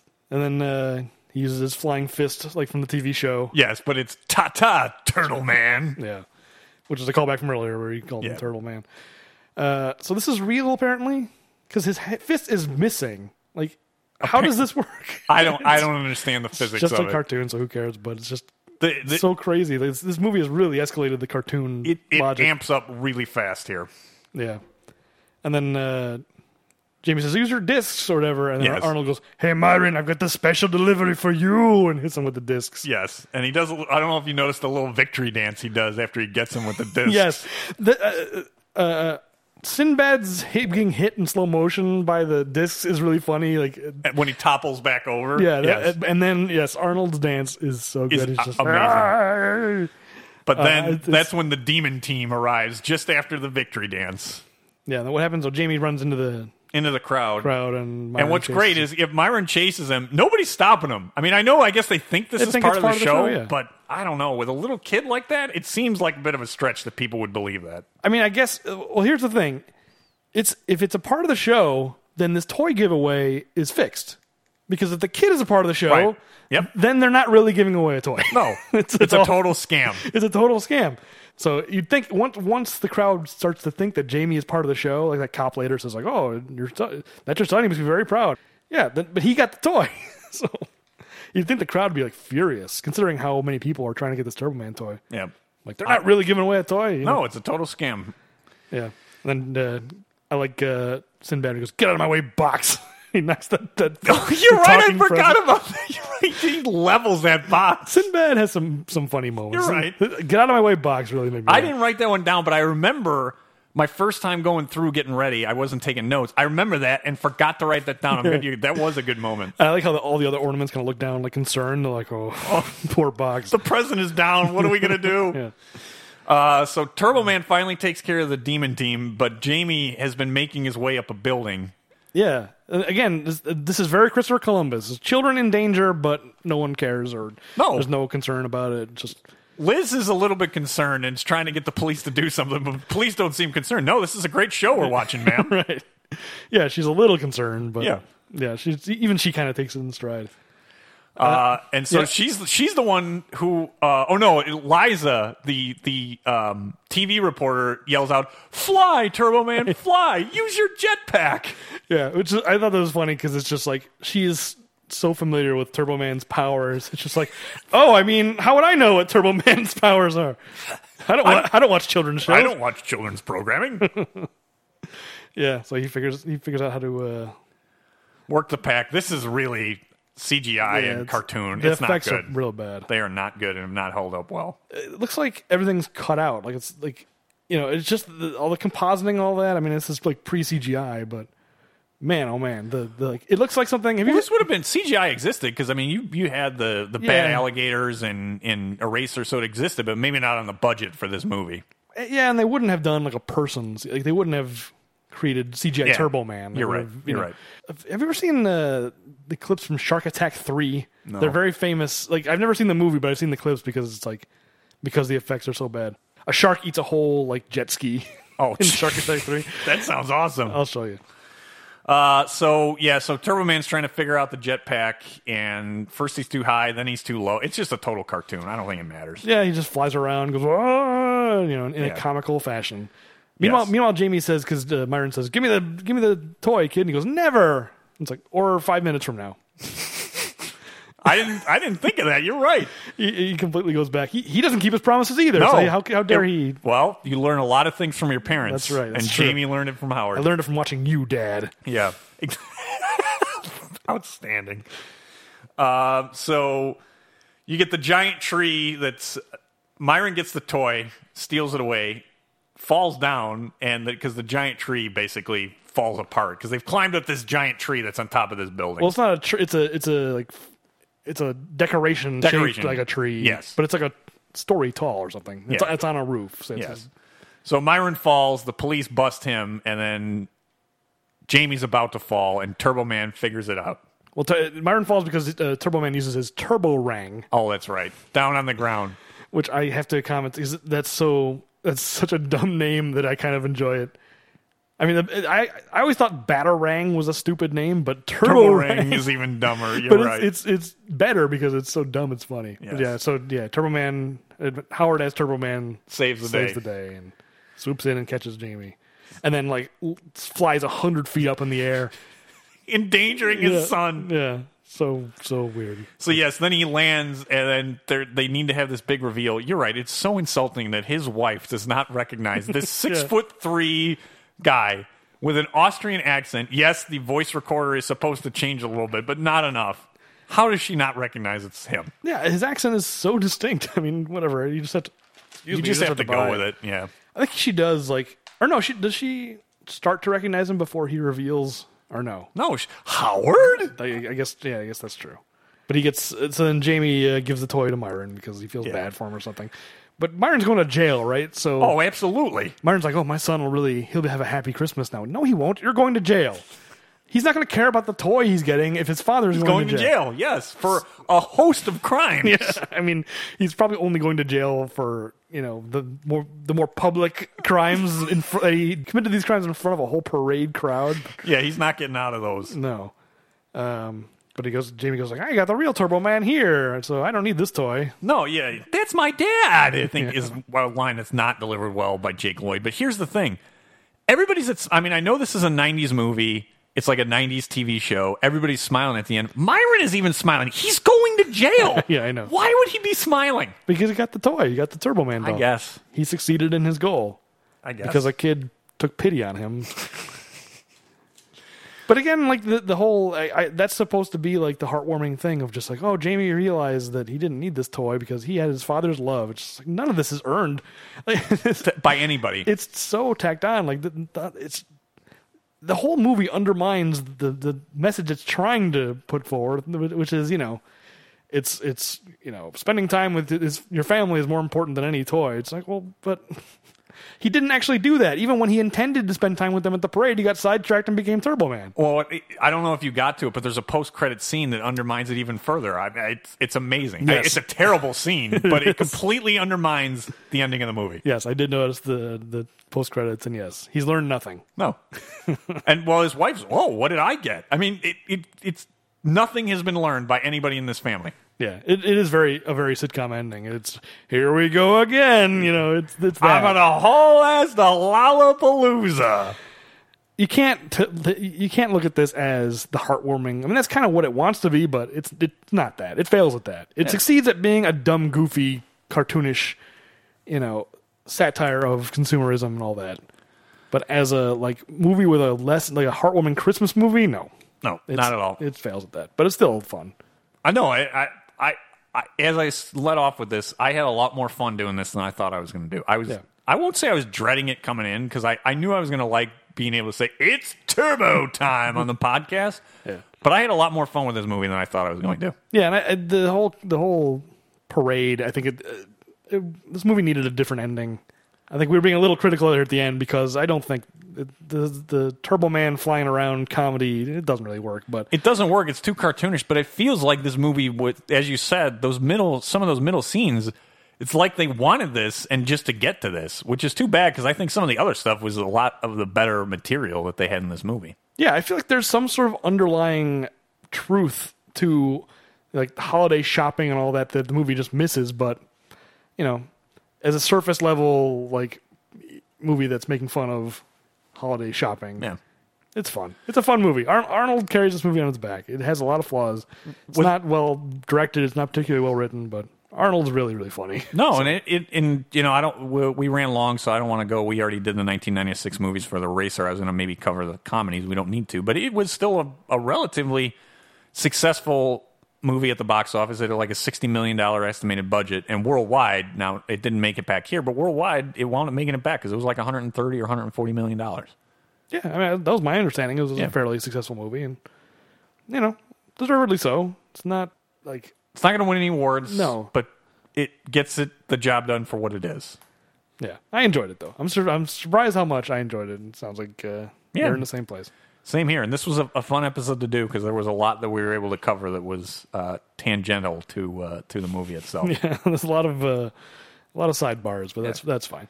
So okay, so no Jingle All the Way too, huh? You're putting the kibosh on I'm not going to put the kibosh on it yet. We'll see if we do some bonuses. Look, maybe. Believe me, I don't want to watch that movie either. But we may have a certain obligation. We could. So let's get down to our stats. What was the pun count that you had? So we added one, right? So I believe it was 4. Okay. Yeah, we did add one. Let me confirm that. Yeah, so pun count of 4, no body counts. Body count of 0. A lot of crimes. Despite the fact that a bomb went off in a crowded room. It was just a cartoon bomb, so everyone was fine. Don't need to worry about it. I don't even think, even on the Turbo Man show, anyone was killed. Right? Dementor just no. I'll get you next time. He used the Wizzo magic from Red Sonja to disappear. That's true, he does. which I did kind of enjoy. I didn't have that in my notes, but I kind of thought he was a little bit like Wizzo from Red Sonja. Yeah, we got a decent number of puns, so that's gonna 0 body count's really gonna hurt our chances for 1,000. Yeah, we'll see. So yeah, tune in next time. We got to pick our next movie. Which is mine. Skipped ahead of that. Yeah, you don't want to get ahead of that. So you sacrificed your pick for the holiday season so that we could be delivering this around Christmas. So I'm sacrificing my next pick to try and coordinate with another holiday. So I'm delving into the world of pre-Governor decline, and since we'll be close to the dawn of the new year, we are going to go with End of Days for our next film. Yes, where they were close to the dawn of the millennium. Yes. I don't remember how much the New Year stuff ties into that movie. I don't either. I saw it around that time, 15 years ago, and haven't seen it since. So we were all concerned about the Y2K bug. Didn't know if it was going to be all over because of that. Also the devil. Yeah.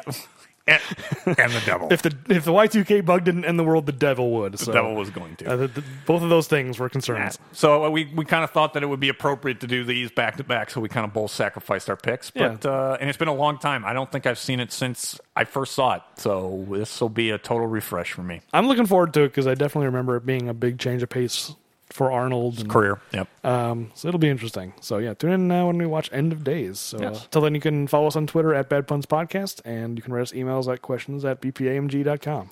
And if you enjoy the show, please write us a favorable review on your podcast app of choice, which I just noticed one out on Stitcher, actually, which I was glad to see that all of this begging and pleading is paying off.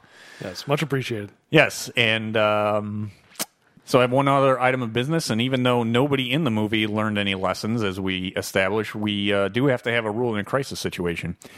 It was a little tough on this one, but what I ultimately came up with is that you just should never trust your neighbors is a crisis situation because they will only try and undermine you, is what I learned from this movie.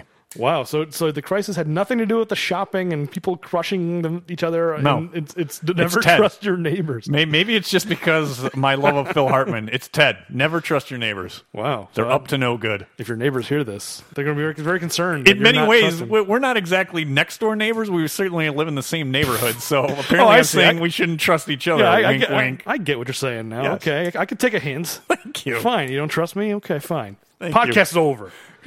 Thanks for listening to the final episode. And communication. Apparently, I can't be trusted. Fine. Until tune in when we listen to. See now, you forgot the movie. I can't be trusted to end this podcast. Apparently not. Maybe you're right. So anyway, we'll be back with End of Days. call me back door Santa. I make my runs about the break of day. They call me back door Santa. I make my runs about the break of day. Oh, oh, oh. I make all the little girls happy while the boys are out to play. Look at him. I ain't like old Saint Nick. He don't come but once a year.